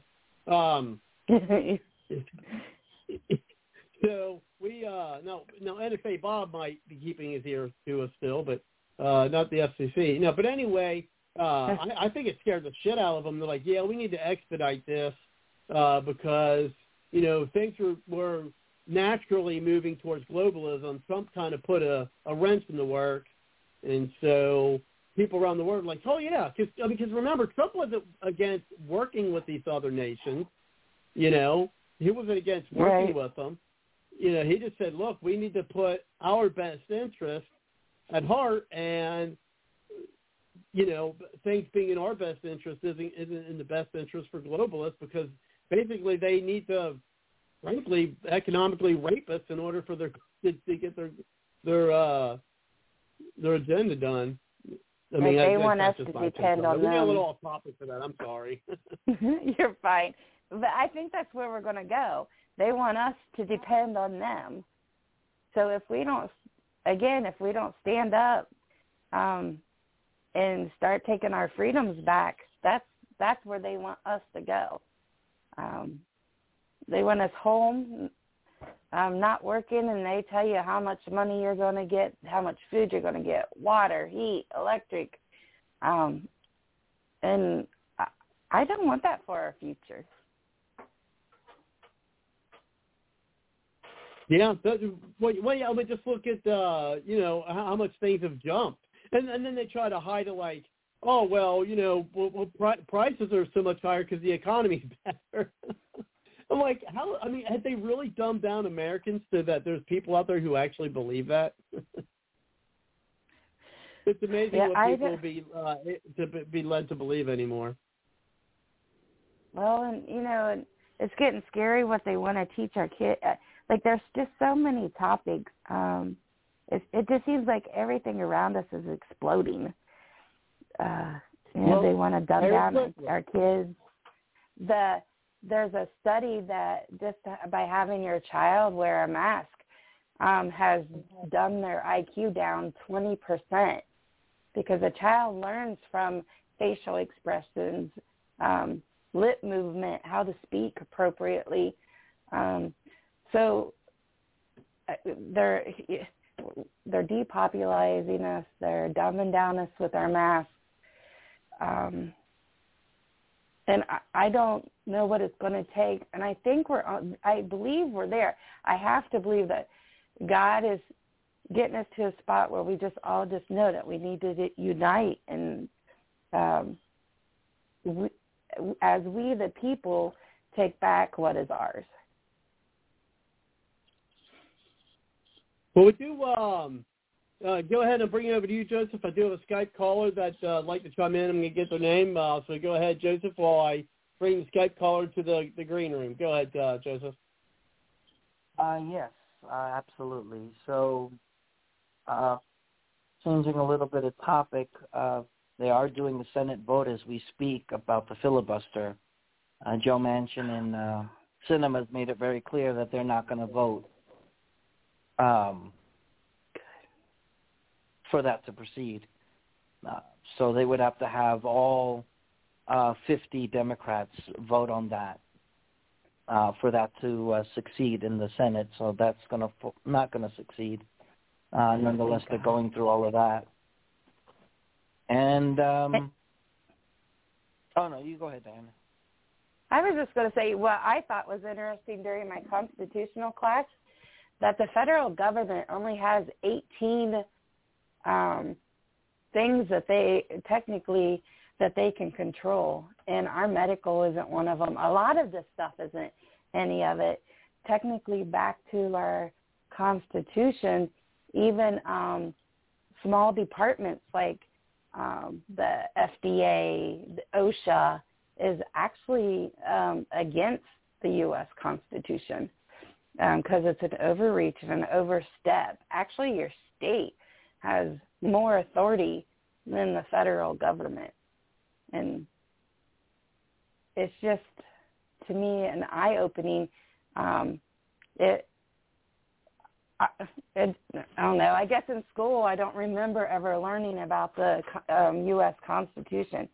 So if you can take a U.S. Constitution class in your area and learn what are actually our rights as individuals or as citizens of the U.S., it's mind-blowing of the policies that are made by the federal government that should not even be in their court.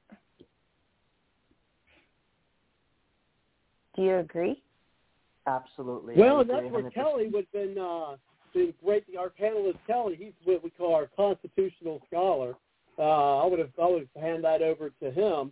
But yeah, certainly. I mean, that's why there's some politicians say, look, there's different departments they'd like to overhaul or get rid of, completely. Some are even mentioning the Department of Education, which that was basically meant up to the states.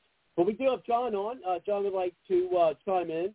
So thank you very much, John, for coming in. Again, for callers, if on your number dial, I'll give you the name, and then we'll get you into the show.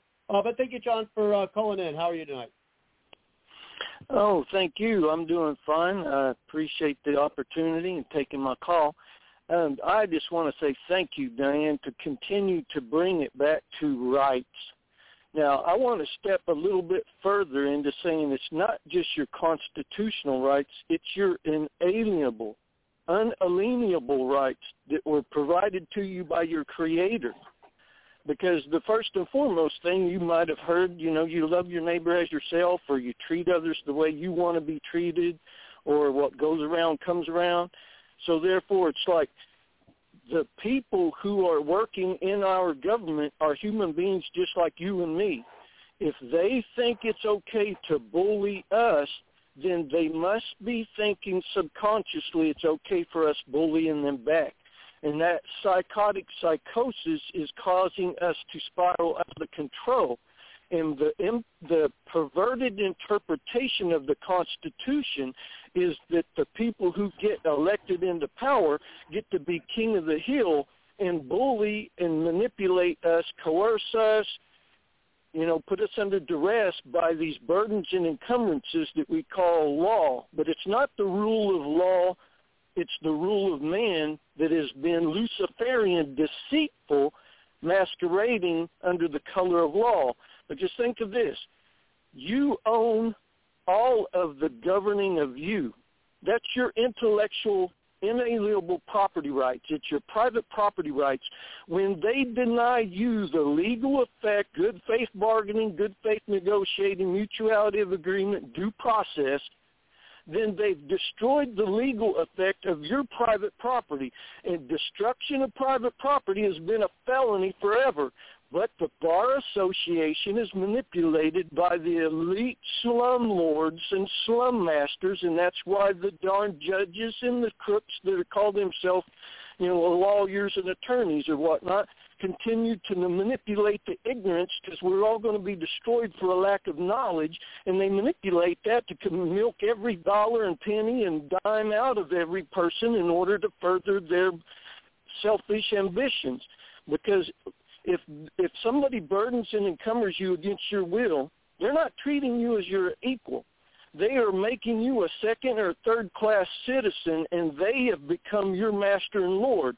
Now, if you're a believer in Jesus Christ and you agree to that, then you've told God to take a back seat, that it's okay for man, Lucifer, to lord over you and determine all the rules and your burdens and encumbrances.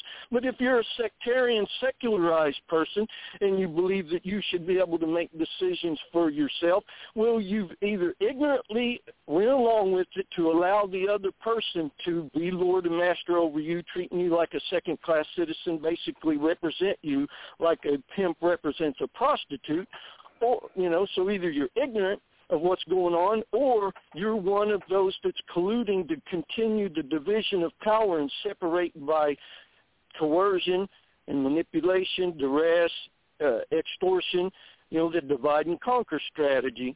So I appreciate you keep bringing it back to rights, because that's all this is about. You are the exclusive owner, and you have exclusive jurisdictional power and authority over all your burdens and encumbrances and obligations, including those in governing. And whenever somebody else wants to try to manipulate you to thinking that you don't have that right, you get to choose what science you follow. They get to choose what science they follow. I don't care if I'm the most ignorant person on the face of the planet. You still owe me the right to decide for myself. You can influence me by, sharing with me what you think is better and whatnot, but I still get to make the final decision about what obligates me and burdens me and encumbers me.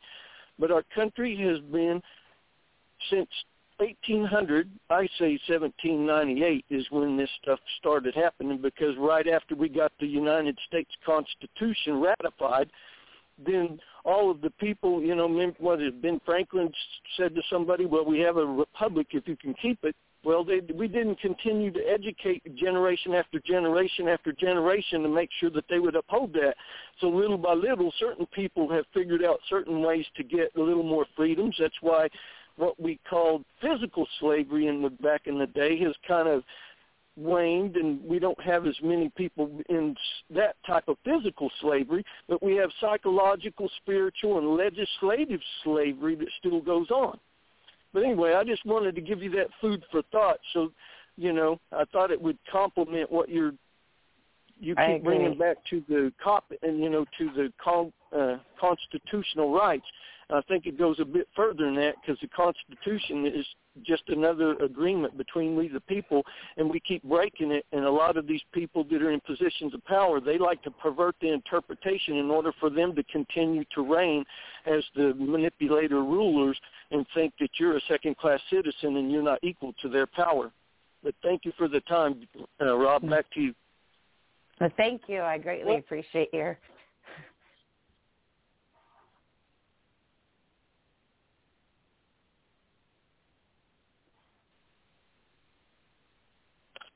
One thing I need to learn to do is to stay off Twitter while I'm doing this show. Especially when Adam Schiff posts something. I tell you, the biggest liar in probably all of American politics, and that guy acts like he's the purveyor of truth when it comes to the United States. I swear. The Democrats are so, I tell you, they're going to try to do anything to try to keep Trump from running. They are so scared to death that he's going to run and win an election. It's unbelievable. But if the thing is, it's one person, who they're going to start coming after next. Well, they've already been going after him, because first they're going to try to try to keep Trump from being reelected, because they know, if that occupier of the White House or his cackling VP were to run again, then, it's going to take a hell of a lot more cheating than happened in 2020 for them to get reelected. But, of course, then there's DeSantis. The Democrats are in trouble, and they know it. I think we're going to see a lot more lies and obfuscation coming from those guys. It's unbelievable. But the people of California keep voting for people like that, So, and it's just unbelievable how brainwashed these people are. I agree, because I think if something should happen to Trump and he couldn't come back, I think DeSantis, I wonder if he would put his hat into the running. Oh, I think he certainly would. I think he may even made comment that if Trump ran, he wouldn't run. So we can kind of take that reverse, is that if Trump wasn't running, he would. And I sure pray that's not the case. I really hope Trump runs. He's given every indication that he will. I'm pretty confident. Not verbatim, but he's pretty much given every indication he will. And let's be honest, I have nothing but the utmost respect for DeSantis. DeSantis is not Trump. There's only one Donald J. Trump on this planet. And Donald Trump, in 4 years, made America great again. He kept his campaign promises. Promises made, promises kept. And he's the only one who can turn around this country and repair the damage that the Dems and the Biden regime have committed. And at the end of the day, that's what we need more than ever, is we need to save our republic. And we start that in 2022 by taking back the House and the Senate and getting Trump in the driver's seat in 2024. No disrespect to DeSantis or to Governor Nome, but there's only, if anything, we are to take away from the first term of Donald J. Trump, is that there's only one Donald J. Trump. There is no substitute to him. And I think people started getting mad at him because he, I think on Candace Owens' show, said that people should get the vaccine. He stirred the pot with that one. But I read something that said how they keep changing definitions of wording, that they changed the definition of vaccine, and that actually HCQ is actually considered a vaccine now. I could be wrong. So then I'm just wondering if that's what he meant. Like, people should go ahead and do like HCQ for treatment of the COVID, because that's technically a vaccine now. But like I said, I could be wrong. It was actually taken out of context, and like Robert said, the mainstream media has always been the propaganda of the left. What he was saying is he took the vaccination, and he was saying from a personal standpoint that he felt comfortable taking the vaccination. And what the left did was they took that and they made it, or they portrayed it to be that he was advocating overall or encouraging that everyone should get the vaccination. And that wasn't the case. He was saying it's a personal decision, and that liberty and that decision should be left up to the individual. And he was merely just explaining his personal experience of when he got COVID, when he was still the rightful, well, he still is the rightful president in my eyes, but during his last year, he contracted COVID a few months before the general election, and he did get the vaccination. So he was speaking more from his personal standpoint. He in no way, shape, or form implied or said that, this is what he's recommending for the country. He said it's an individual decision. It's up to the individual it should be up to the individual to decide that. So I think they were booing at the point when he was actually saying that somewhere, I know I saw the rally back in Arizona that he had last week. They were not booing at him for saying that. They were just booing overall when he was saying that, unlike the left, who wants to continue forced vaccinations, even though I got vaccinated, that doesn't mean that I should have the right to influence or, impose my personal beliefs upon anyone else. Pretty much along those lines. I can't say verbatim, but pretty much along those lines, yeah. And he had a rally in Arizona, I believe last weekend he did. A lot of people showed up, of course. And I just think he's the only person that can get us out of this mess that we're in. I don't think anyone has the cojones or the qualifications. As much as I admire DeSantis and Governor Nome and a couple of other names that have been thrown in the hat, I think he's the only one that can save our republic. What say you, Diana? Well, I do agree that he has always said that it should not be mandated. It should be personal choice. And I don't think I could think of anybody else that could take the criticism day in and day out that he took. Like, the media never gave him any rest. I'm not even sure how he got accomplished what he got accomplished. And he is the only president that I know that has ever kept his promises. But Diane. Yes. Yeah, here's my concern. Donald Trump may be the best president that we've had in the last 100 years, but he's not constitutional. And the division that has been caused through just the, manipulation of everything, I'm in hope that we're still a constitutional person that's willing to run for president. But if we end up with the same deal we did in 2016 and 2020, we have no other choice but to pick the best turd out of the bunch. And in my opinion, Donald Trump, he's no better than most. I mean, he's better than all the other people that's been running, but he's still not meeting the bare minimum for being a constitutional president. And as long as we continue to push those kind of people into office, then we're never going to heal this country. We're going to stay divided, and we're going to continue to just get worse and worse. Well, here's the thing on that. We are purposely being divided, and I think it's purposeful. And I hate to say it, but I don't have. Right now, I don't have much faith in the people of the United States. I just don't. I don't have faith in at least half of them. I mean, just all the lies that they are, allowed themselves to be. I mean, think about the lies that they've allowed themselves to believe. At least half of them. I mean, I talked to, or at least chat or whatever, with a lot of liberals. And there's two things going on. One, they've completely lost their mind. I mean, it is. You want to talk about being radicalized? I tell you what, they are. It's amazing. And secondly, it may be even more disconcerting, is that in America we used to be able to have a discourse where we could disagree with our opponents and not have a hatred for the people we're disagreeing with. That does not exist anymore in America. The right, why do you think that is, Rob? Hold on. The right hates the left, and the left hates the right.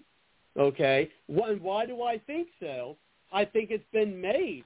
I think it's purposely been, I think it's been purposeful like that because they want to divide us, and I've come to the point where it's the oligarchy.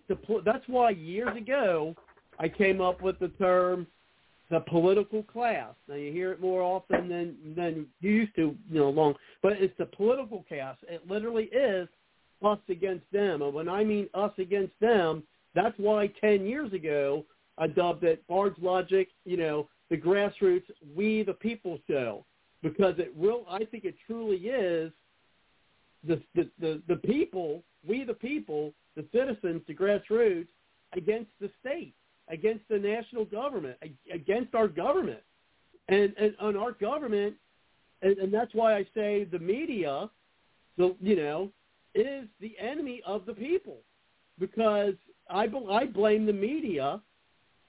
Not just the media. I blame academia. Because think about it. When the left has definitely positioned themselves to be in areas that influence people. Conservatives, we're doctors, we're lawyers, we're construction workers, we're landscapers. Okay, we run the cogs of the nation. We run the cogs. Now, who are the liberals? Where are they? They're in academia. They are in entertainment. They are. They're in social work. Okay, they have the positions where they can influence people. Teachers influencing the young children, as Rush Limbaugh used to say, filling their skulls full of mush with crap. Okay, and then you've got entertainers who people believe just because this person's a famous person or they happen to be in journalism. They're not journalists anymore. They're propagandists. And where are most liberals? They position themselves in fields where they can influence people. And so there's your answer, John, how we got like that, because you've got the left who hate, and let's be honest, they've always hated. It's just more prevalent now, So, that's where I think it came from. But go ahead, Joseph. I want to bring it over to you. No, I appreciate it. I completely disagree with John. It's his right to believe in what he wants to believe. And at the end of the day, I'm not here to convince anyone. 81 million Americans sought to believe it. When Donald Trump got elected, it was to see it to believe it. All I can say is, if you're not happy with what he accomplished in his first terms, by all means, feel free to vote your conscience. But at the same time, I don't need to convince anyone of Donald Trump's accomplishments. I'm not his advocate, but I am someone who used to be a never-Trumper. I had to see it to believe it. And he achieved more feats than any other president in history, historically, in an unprecedented 4-year term. And nobody can take that away from him, regardless of how they think or how they feel or what their opinion is or whatever article they want to point to the Constitution. No one can ever strip away that from Donald J. Trump. His record will go down in history as the greatest of any other president. 81 million Americans know that on November 3rd, 2020, their vote was rigged, and we are not standing for it. We have a more divided country more than ever, especially after the rig, and you have 81 million Americans that are committed to getting Donald J. Trump back in the driver's seat again. I don't need to make the argument for him. His record speaks for himself. Over half the country who voted for him legitimately in 2020, their vote speaks for themselves. So by all means, hey, Trump's not your guy. You're looking for the perfect candidate that's never going to exist. Continue to dream on and dream on and dream on. That's your right. That's your prerogative. I'm not going to tell you differently. But all I know is I'm with 81 million Americans who still feel, if not even stronger, that Donald J. Trump is the legitimate president. Our rights were taken away from us the day that it was rigged, and karma is a B, because when Trump gets back in the driver's seat, hell have no fury for his scorn. And for those who threw him under the bus, including those in the Republican Party, hell have no fury for his scorn. So that's all I have to say on that matter, and I'll defer back to you, Robert. Well, we're getting off, and this happens, because we just talk about a lot of stuff here on Bards Logic, and it's a 3-hour program, so there's a lot of time for a lot of topics. So I do want to bring things back to you, Diana, and so we're at the top of the hour, into the last hour. So I want to give you an opportunity. If you want to stay on and talk about other topics, one thing I'm concerned about is frankly, yes, the Supreme Court, decided with the to not let the vaccine mandate pass with OSHA. Now, but I still have my concerns with the Supreme Court, and we could talk what those concerns are, perhaps in this last hour. But I do want to open things up about, our topic with you, Diana, about, what you're working on in Ohio, and see two things. One, if there's anything you want to also add in regards to that, or if you have to go, but you're welcome to stay with us to talk about, our next topic, but go ahead. Well, first I wanted to say for John, I think we're so far out from the Constitution and the rules that I think it would take a miracle for a president to even get us back that far. And then two, again, I believe this is part of our freedoms, and the Ohioans, we need to come together again, vaccinated, vaccine-free, and help us get these signatures. It's registered voters in Ohio have to be the ones that circulate the petition and have to be the ones that be able to sign. And if you're interested in helping circulate a petition, again, please go to the Ohio Advocates for Medical Freedom. We also have a website, www.voteyesonH as in Harry, B as in boy, 248.com. But to get the information to help circulate, send your name, your email, the county you live in, and your phone number to info@Ohio, A as in Apple, M as in Mary, F as in Frank, .org. Like I said, I need all the volunteers, hands on deck, and we could do this. Let's keep our freedoms and our liberties, and tell them that we're not going to continue to take this, that they work for us and not the other way around. Well, certainly. And then, did you want to?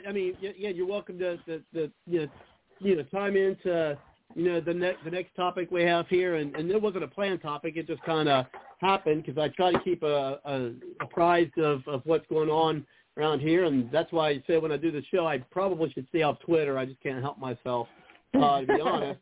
But my concern is, because I just seen a recent report, is I'm real concerned about the Supreme Court. And one of the things we talk about tonight is how we the people can take control of the mandates and corporate discrimination, and certainly that is what I think. Every state across the the republic should adopt what you, Diana, and the people who are helping you to do. I think what you're doing is great, and I really hope that more people across the country start developing these types of bills to go in front of the people, because I think we are going to have to take it into our own hands, so to speak. Legally, of course, on the ballot, let's hope that, we can stay with it just being on the ballot. My fears are that it may not. But you mentioned Glenn Beck. I don't really listen much to Glenn Beck anymore. He's too good. I used to watch him, listen to him a lot, but he's really doom and gloom anymore. I always get down every time I listen to Glenn Beck anymore. So, a friend just told me about that episode where they broke everything down, and so I listened to it, and it just blows my mind, the document. And you can call me a conspiracy theory all you want, but they had that back into the early 2000s. That and I'm horrible with names, but the scientist that created remdesivir is the same scientist that made the coronavirus 19 or SARS-CoV-19 or CoV-19 that we're dealing with now. And of course, Pfizer has control on all that, and so the hospital gives you 20% extra if they give their patients remdesivir, and remdesivir shuts your kidneys down. 45% right. Patients' kidneys get shut down. So it's all right. You could just follow the money trail all the way. But I don't listen to him either. And to be honest, with my initiative petition, I haven't had a whole lot of time to listen to all my videos. Yeah, I don't anymore. either. I mean, I worked landscaping and home remodeling for 10 years before doing what I'm doing now. And you know, when you're cutting grass or working in a landscape or working somewhere, you can have your headphones on, listening to. Now when I was cutting grass or doing some concrete work or landscaping or whatever I was building or carpentry or whatever, cutting tile, I wasn't listening to music. I had talk radio in my ear from 8 o'clock in the morning till 6 o'clock in the evening. So right. I wasn't listening to music all day long. I was listening to talk radio all day, and some at night too. I don't really watch much TV. If I've got a TV on, generally it's a news station. Oh, and speaking of that, a little public announcement is that if you have DirecTV, which I do, in April, DirecTV is talking about eliminating OAN at the behest. I've seen this on Facebook, and and the OAN's talked about too, at the behest of Media Matters, which at the behest of Joe Biden, you could follow the trail back to Biden. So basically, DirecTV is saying, in April they're going to drop OAN. So, I'm actively looking for a new TV provider. I mean, I've been watching again. It's got more news stations. I do watch some sports here and there, and I guess that's about it. But I watch some sports, and then I watch news stuff. So I'm looking to change providers. And then also we have Cincinnati Bell for our internet, which we're looking to get rid of because Cincinnati Bell is getting rid of Newsmax. So the fascism is alive and well in these United States. But anyway, just as a little disclaimer, that if you have DirecTV, you may want to consider kicking them to the curb or call them saying, if you don't change this policy of getting rid of OAN, we're going to kick you to the curb. That's my plan. But anyway, so my concern with the Supreme Court is yes, they did, to put down the mandate. But when it comes to wins, at least on this supposedly conservative court, is that, they didn't do anything to help out for election integrity when the election got stolen. And now I'm just hearing that the Supreme Court okayed the Democrats because I know Trump was, I think, the one blocked some subpoenas through executive privilege for the January 6th commission. Well, through my understanding, the Supreme Court is going to allow them to go into the record that Trump is trying to block. Okay, so what my concerns is, we can't trust the Supreme Court. We can't trust our legislatures. It's getting to a point we can't trust any of our politicians. We got to get we got to get citizen candidates in here and primary all these people out. But what the hell can we do about this? There's nothing we could do about the Supreme Court. I liked Amy Coney Barrett, but she's been, for the most part, a huge disappointment since she, got confirmed. I think she's been a disappointment. Well, Kavanaugh too. Those two. I feel like they're trying so hard to try to say, oh no, we're not gonna, we don't want to have any inkling of impropriety. So anything that the Democrats want to do to Trump, I think those two are just going to allow it to happen. To have no, not even. Right. What word am I looking for? Like finger pointing. Oh, we told you were controlled by Trump. Exactly. Yeah. So they're going to let the Democrats do anything they want. And we know why the Democrats are doing this. We know that the Democrats, they want to do anything they can to keep Trump from running again. We know that's all it's about. You are afraid to death that Trump's going to run in 2024 because the people have now seen your failed policies and how they're bad for America, and he's going to get reelected, and you guys are going to have to cheat a hell of a lot more than you did in 2020 to try to win. This is part of Bards Logic After Dark that I get really fired up. Well, and I think January 6th and them treating their prisoners the way that they're treating them is horrible. I don't understand. It's been a year. I thought we were in the good USA where things were fair. And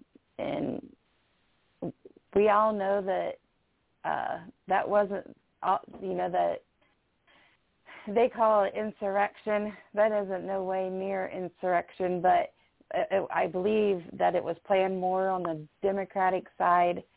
I would tell you, on the 6th, I came home. My husband's like, "Did you see that girl get shot? That the conservatives stormed the Capitol?" I'm like, "Those weren't conservatives." And he's like, "What?"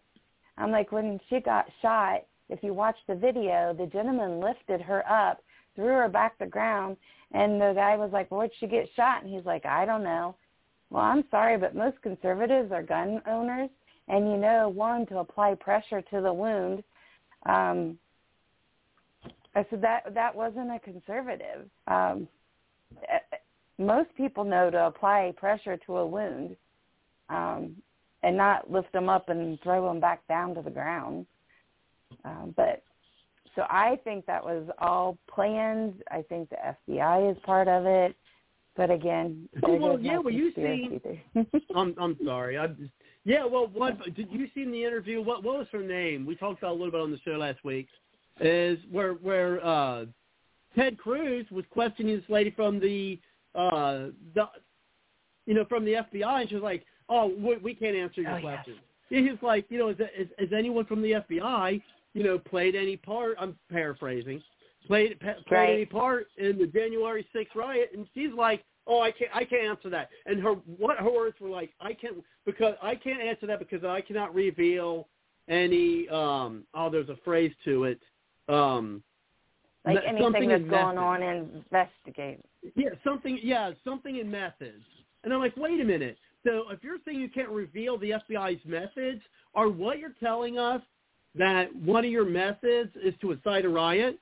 Is that what you're telling us? Is that the FBI is in the business of inciting riots so that it looks bad for the outgoing president, so that when the outgoing president wants to run again for re-election, he can't, because you're going to try to make it look like that he caused an insurrection?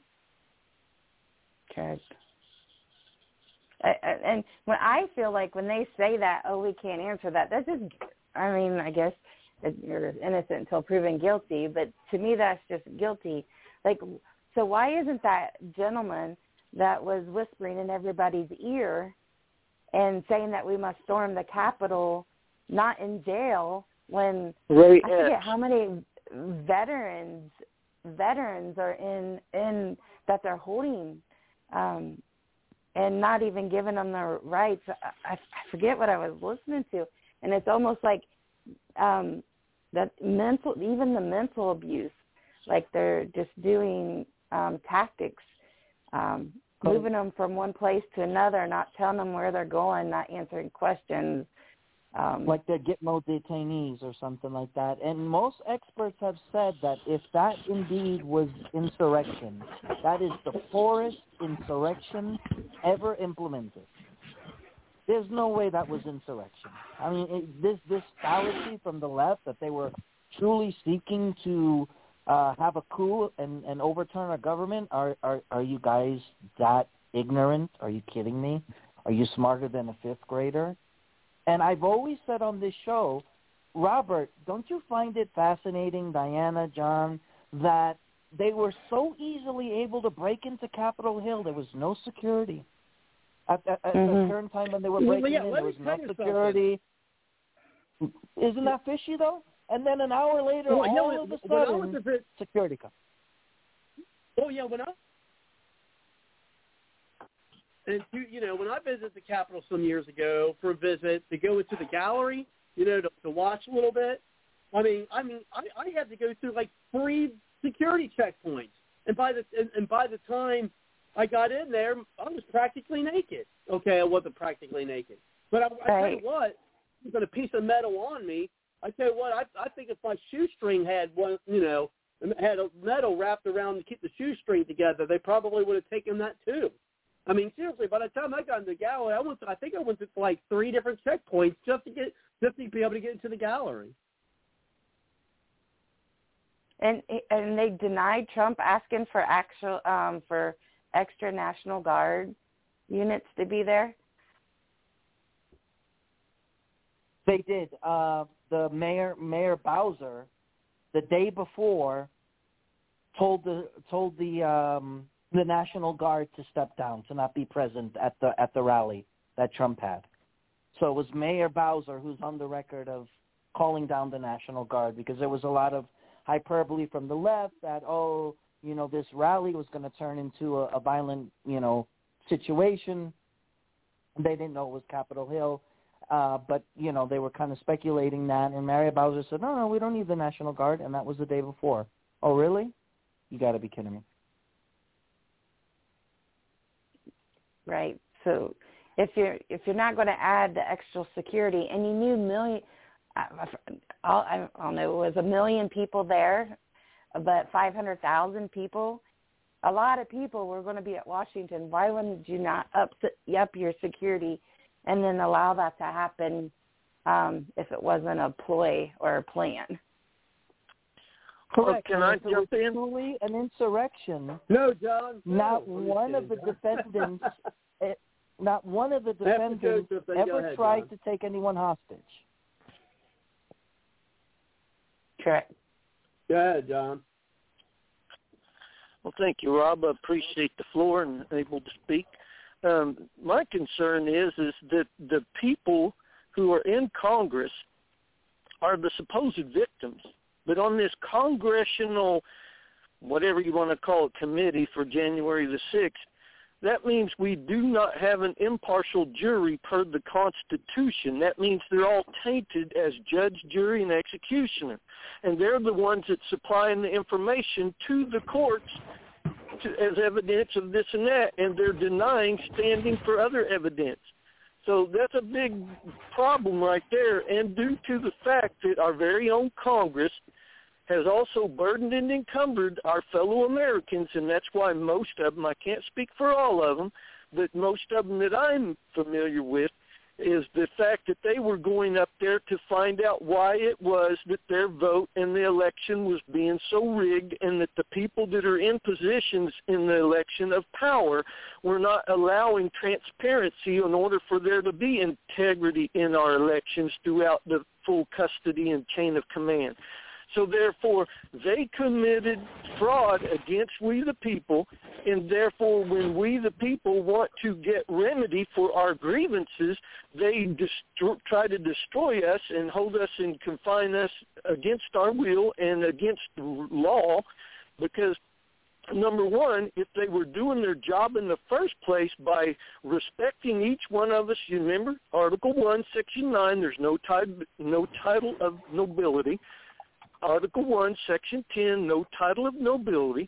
Article 4, Section 2, citizens of each state shall be entitled to all privileges and immunities of citizens in the several states. So those 3 things right there admit to we're all equitable, self-governing, free people, and nobody gets any special privilege. There's no rank and file. There's no chain of command. We all are equitable, self-governing, free people that determine our own burdens and encumbrances of governing.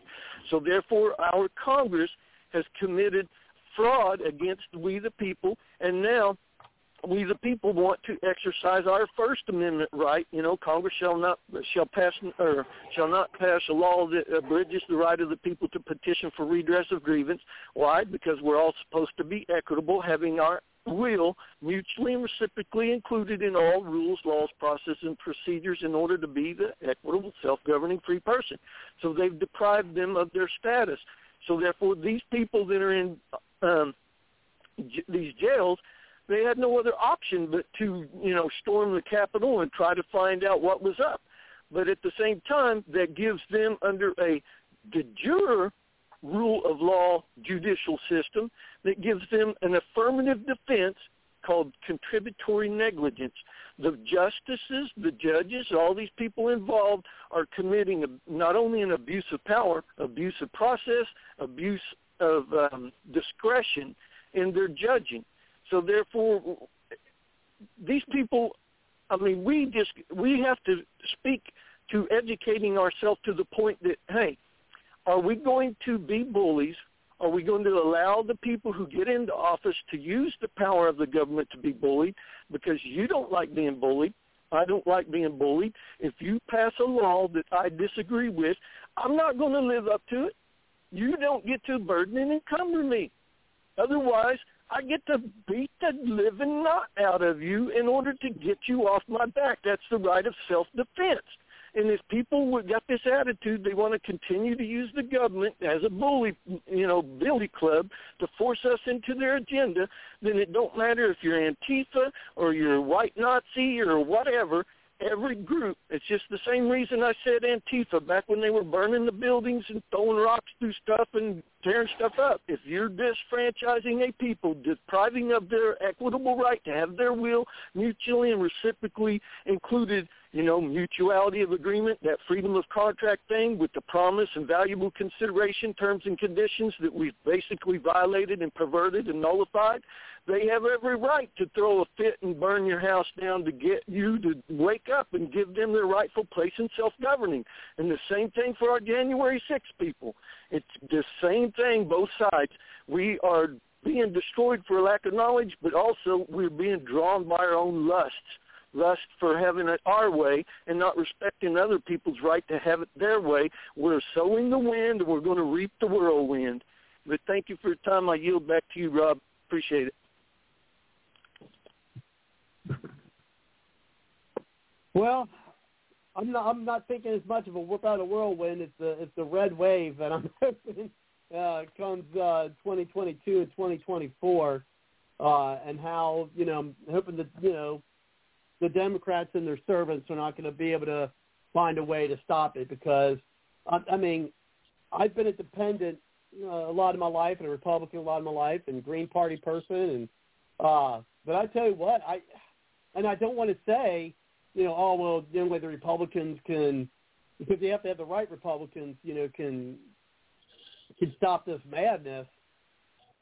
But we're in trouble, folks. We're in trouble, and the only thing that's going to stop this is to get these people out of power. And frankly, they're taking what little advantage they have and making it out as if they have a mandate, and they don't.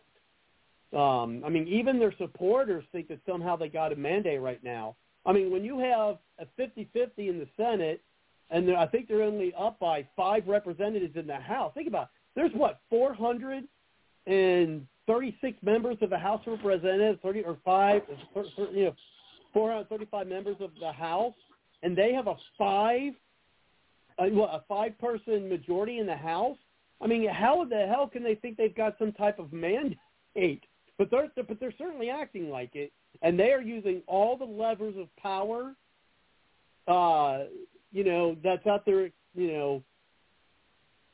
at their hands, at their disposal, to come after. It's amazing. I think Twitter might just decided not to post something that I tweeted. So, but anyway, go ahead, Joseph.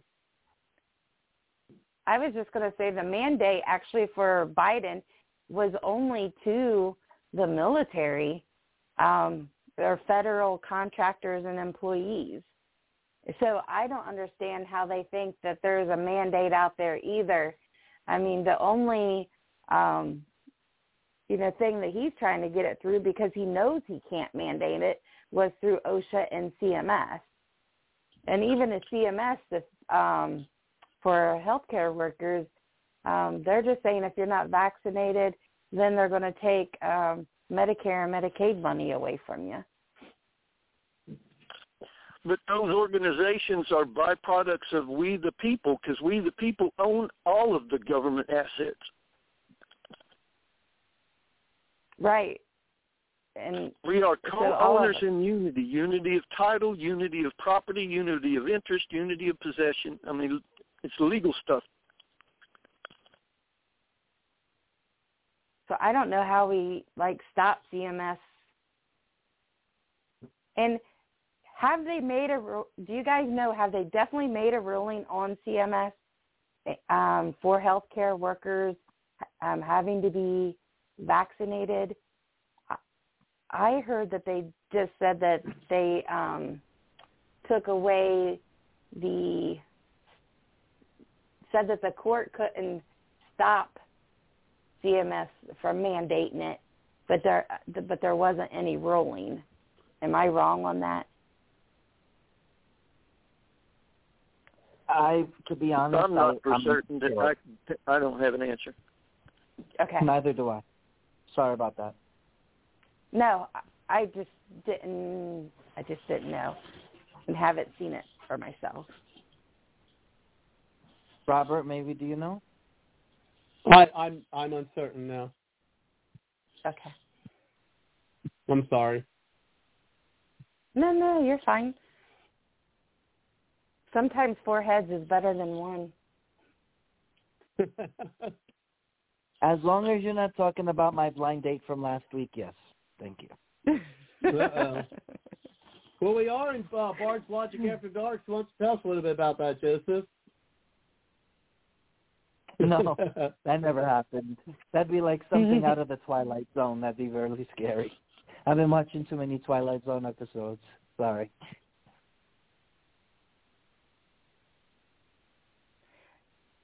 Actually, I kind of feel what's going on in this country is the Twilight Zone. Honest to God, sometimes I wake up and I have to slap myself in the face and put some water, and sometimes I want to believe this is just another dimension and it's just a series and it's going to go away. And it's kind of how I've been living ever since March of 2020. So, sometimes you're in denial. You can't even fathom how our country has disintegrated since, and sometimes subconsciously you want to believe that it's not possible. So therefore, we're just in the Twilight Zone, or we just woke up from a bad nightmare. But fortunately, it is true. It is happening, and no, it's not an episode of the Twilight Zone. And Joe, sometimes I wake up because of what somebody else says, and I realize that I've been deceived or I've deceived myself, and now I've got to suffer the consequences in order to really see harmony and move forward in unity. Well, and it's hard because, you wake up and then you're like, you see what they're doing to the children and then to the healthcare workers and just the individuals. I meant to say the story. I'm sorry, I meant to tell the story. So I was at grocery shopping yesterday. I'm so sorry for interrupting that. I want to get to salad before I forget it. So I was at the grocery store yesterday, right? I think it was yesterday. And you had this dad. Oh, I tell you what, I wanted to punch him in the face. And then, and so he's got this toddler. Couldn't be any more than 3. Probably not even 3. Had a mask on this little kid. Now, I did make comment loud enough for him to hear how ridiculous it was and how he was an idiot and how he's abusing this child. So I did say it loud enough I noticed that he could hear me. But I'm like, and the kid's trying to keep moving it, so he's bending over, trying to make sure the little mask, fits over the kid's, mouth and nose. And I'm like, this is ridiculous. And then I know people who are threatening, like I have a niece who threatened her mother who has MS, that if you don't get the vaccination, you can't see your grandchildren.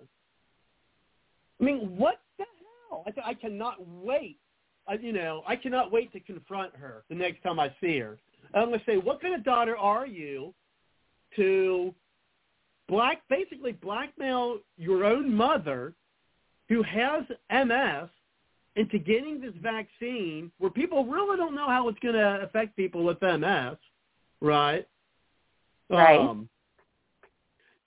And basically say, if you don't get the vaccine, you're not going to see your grandchildren. I mean, when I mean grandchildren, these kids they're like babies. They're like under 5. And I felt like saying, so why don't you show me this? Why don't you show me this statistic where even if she had COVID, it would be a danger to your child? It's just, and these are supposed to be 2 smart people. I mean, it's unbelievable how these supposedly intelligent people, are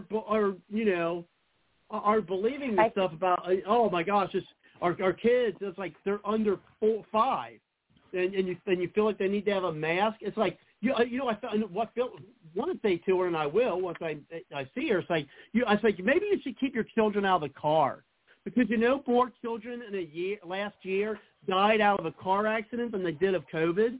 So maybe you should keep your children out of the car. You freaking idiot! Sorry for the that burns my butt. Sorry, I just get fired up with that stuff. I think they forget that COVID is actually 99% curable, or survivable. Survivable. Thank you. And that for children, it was 99.000. It was less than 1% that children were even hospitalized. So it's not even death, that they were even less than 1% was hospitalized.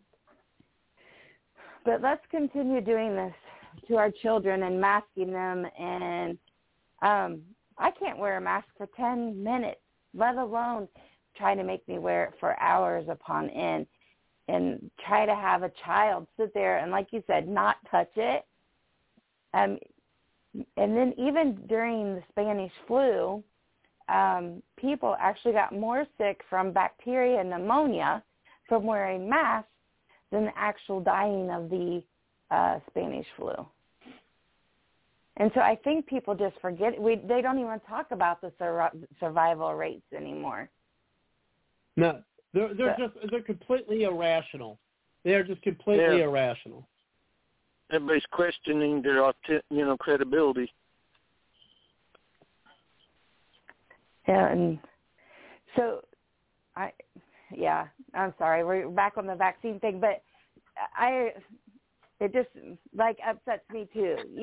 Your mom, even if she got it, she has a 99% chance of survival rate, and even if your child got it, they have more than a 99% survival rate, and that they would develop natural antibodies, which they're finding is more successful than the vaccine. So like a herd immunity type thing. But so that's my rant.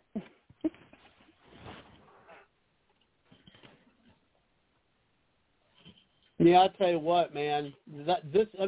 It's these stupid investigations for political purposes that the reason why we got to get these Democrats out. I mean, this January 6th thing is ridiculous. It's like, where's all the investigation, of what happened across the country in 2020 with the BML riots? Now they're trying to get phone records from Eric Trump and Kimberly Guilfoyle. Why? So you can have you can have Adam Schiff, even though there's, transcripts, characterize them like he did Trump's conversation with Medvedev. I don't understand how he's still employed. Real quick. I know I blame the media, a lot for, and I'll be honest, when I said earlier that that one side hates the other, I could honestly say, in all honesty, I'm one of them. I hate the Democrats. I hate liberals. I just do. I can't help myself. I really do.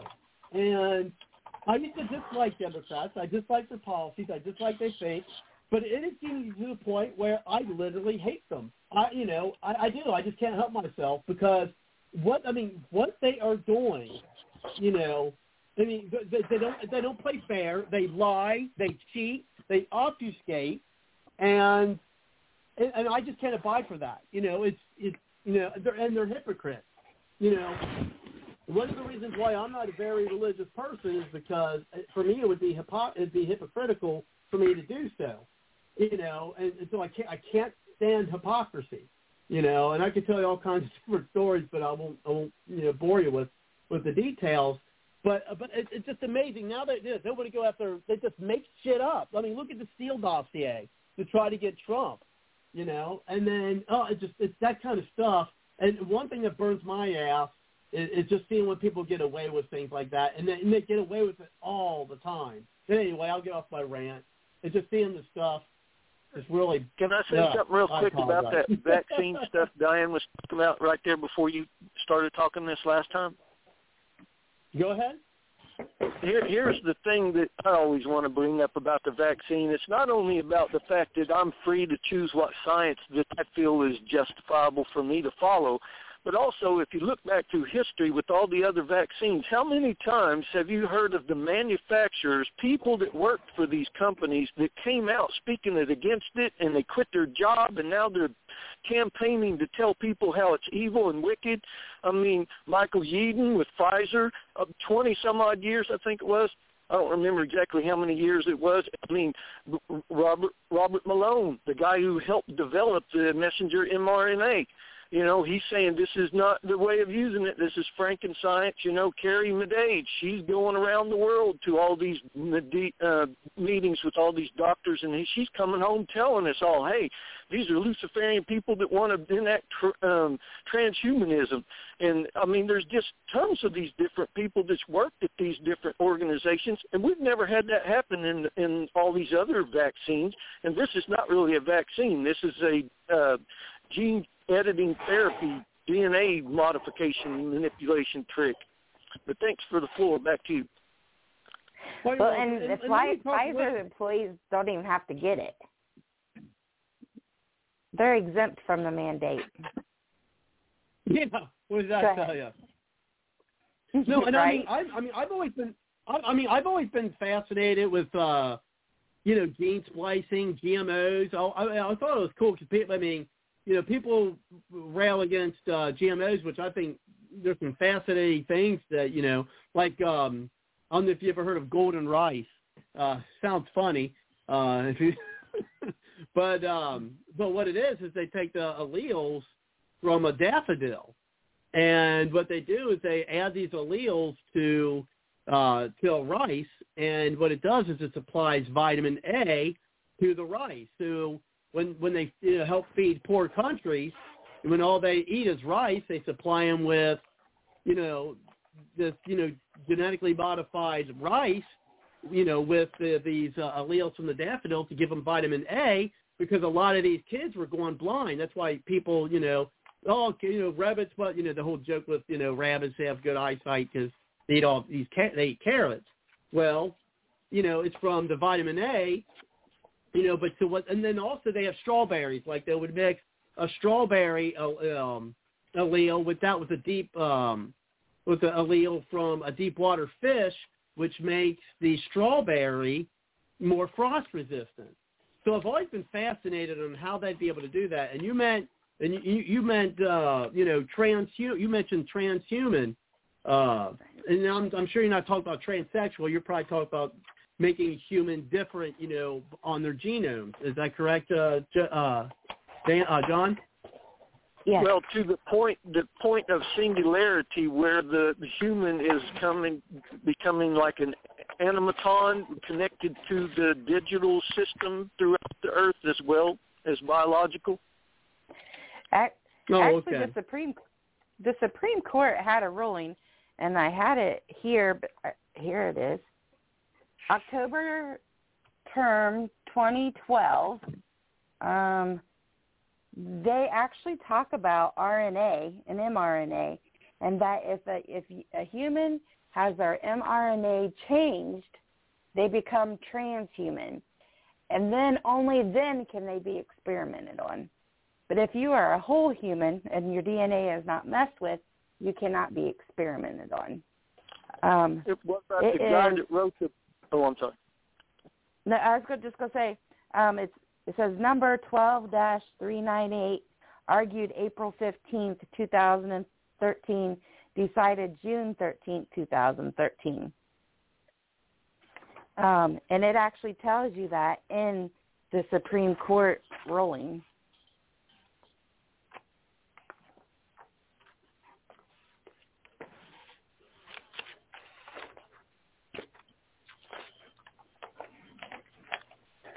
Yeah, what I was thinking, too, there's a guy within the last week or two that come out with a book talking about how the digital system is supposedly going to be integrated and how it's, connected to our genome and stuff. I just the tail end of it, and I thought, wow, there's people writing books about this stuff and how DARPA was involved in the development of this and the chips that are going into the brains for the super soldier or ultimate soldier stuff that's supposedly already been used and tested in China.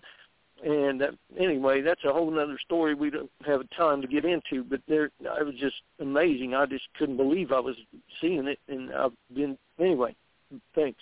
Right. If you watch Stu Patterson and that whistleblower that you were talking about, or no, Stu Peters and that whistleblower, they talk about how there's 4 lipids, and one of them is going to be able, again, now I feel like I'm getting really into conspiracy theory, but how with the 5G they're going to be able to communicate with the nanos or the lipid particles that are in the vaccine. But that sounds out there as well. Yeah, I don't think that's conspiracy at all. Now, there was people that's going to tell you it's conspiracy theory, but if your very own government in the black book budget stuff with the DARPA and whatnot are manipulating this stuff, and then now some of the people that used to work in there doing it, and they're coming out talking about it, and some of the people indirectly affiliated with it are writing books about it, there's got to be something to it, I agree, and I guess maybe I just want to kind of be in denial, like Joey says. I just don't want to wake up from this nightmare that they can turn 5G on and maybe communicate somehow with someone who has the vaccine because it has graphene oxide in it too. But yeah, it's just scary. That's why I just want to wait and see what comes of it and have more time to decide. Well, even just on a simpler note, Diane, if you look at the way they're using cell phones in order to manipulate people's insulin whenever they have an insulin, like a insulin pump. Mhm. Yeah, and they got it built in, and they're using it whatnot. Well, if your neighbor or somebody just hates your guts and they happen to be a hacker, they hack your cell phone and then just kill you through pumping your insulin up. And then, it's like if they know how to really cover their tracks, it's like, the app just malfunctioned and killed the guy. That is true. Didn't think about that. Now, I'm looking at the time, and time goes quickly here on Bards Logic. And I see it's time for closing comments. I certainly want to appreciate Diana for coming on tonight. We certainly like to have you back on the show to give us updates on where you're at, and hopefully we'll be hearing more people who are doing the same thing across these United States. So definitely give us updates. And speaking of updates, next week, folks, just as a kind of a little teaser, we will have on the show Michael Johns. He is done. He's done a lot of stuff. For one, he's the National Tea Party movement founder, former White House speechwriter for Trump, and a Heritage Foundation policy analyst.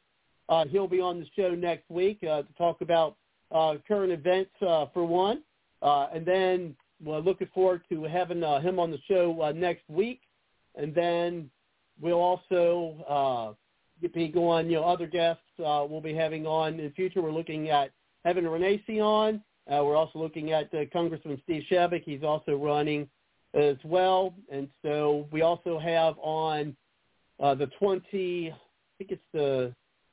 26th, and then February 2nd, we have the guy from the Rouge Pack coming on. So we got a lot of folks coming on next week. So looking forward to that. So I do want to give everybody their time to do their closing comments. So, of course, we'll start with our guest.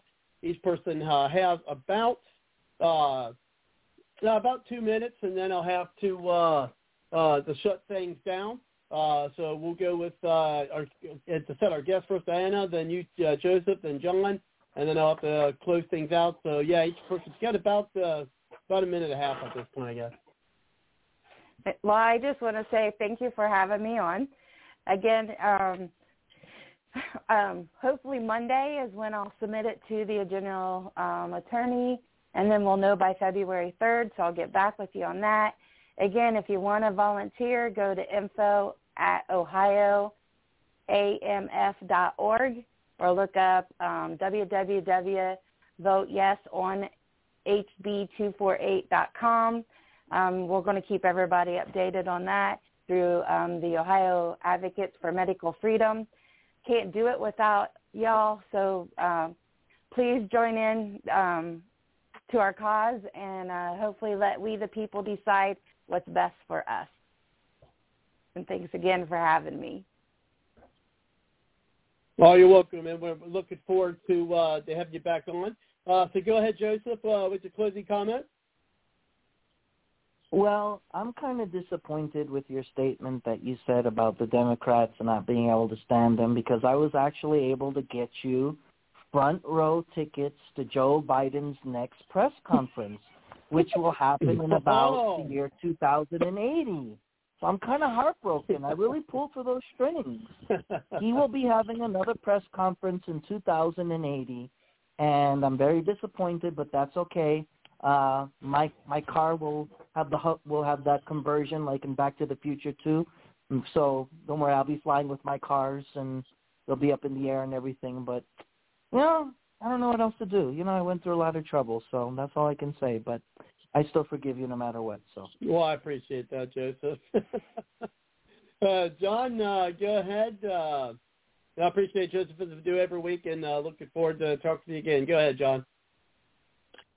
Yes, thank you so very much. Wisdom is better than weapons of war, but whenever the thing that I think is wisdom is not, but I've convinced myself it is, I only bring more destruction to myself, because the only way forward is truth and that which is just.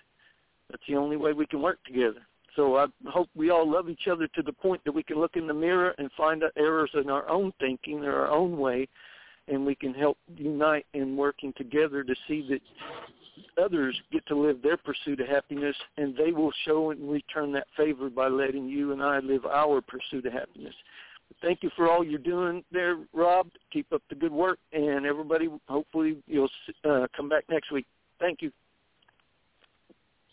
Well, thanks, John. And, again, certainly appreciate everyone coming to the show. Looking forward to our other episodes on the show. Appreciate people who came on. Definitely, if you have the link, share it out to folks. You can also find this episode on iHeartRadio. You can find it on Apple iTunes, where you can download those for free. It's on, CastBox and other ways to listen to the program and to share it. But, yeah, definitely, as I said earlier, I hope more people, come on and do these type of things, what you're doing, Diana. And I think it's going to be important because, we the people really do need to take the power back. And I would really like to see us be able to take the power back peacefully, legally. I hope there's still time for us to do that. And, we just kind of have to move forward that way because, there are people out there who think that it's only going to take literally another civil war, and I really hope it doesn't come to that. But we have to show them that the power really is in the people's hands. And what we need to do as conservatives, since I said, we are the cog of America. We may not be the influencers like the people in the news, people in entertainment, people in academia, but we need to make our force known and show them how they need us. A perfect example how we could just not pay for DirecTV if you have DirecTV, and they're going to drop AON, but for political reasons. Drop them and find somebody else who won't do that. I mean, that's using our power. And when it comes to the unvaccinated, if 75% of the country are vaccinated, that means 25% of the people are unvaccinated, and that's a pretty powerful voting bloc. I mean, 25% of the population, that's almost take both the Hispanic population and the black population in the United States and add those together, and that's the unvaccinated population. Because I think together between blacks and Hispanics, I think they're like 27%. So, the unvaccinated, they're a very good part. They're a good size percentage. So keep that in mind and realize we do have the power. We just have to find the effective ways to utilize it. One of the ways I think we need to start getting adopting some of the tactics of the left, not necessarily the lying, because as I said I can't stand that, but take it to the streets and getting our voices heard en masse. And so we'll end tonight as I do every night, and that's with the song by Aubrey Ashburn. Thank you very much again, folks. We'll see you next week, and have a good week. Good night.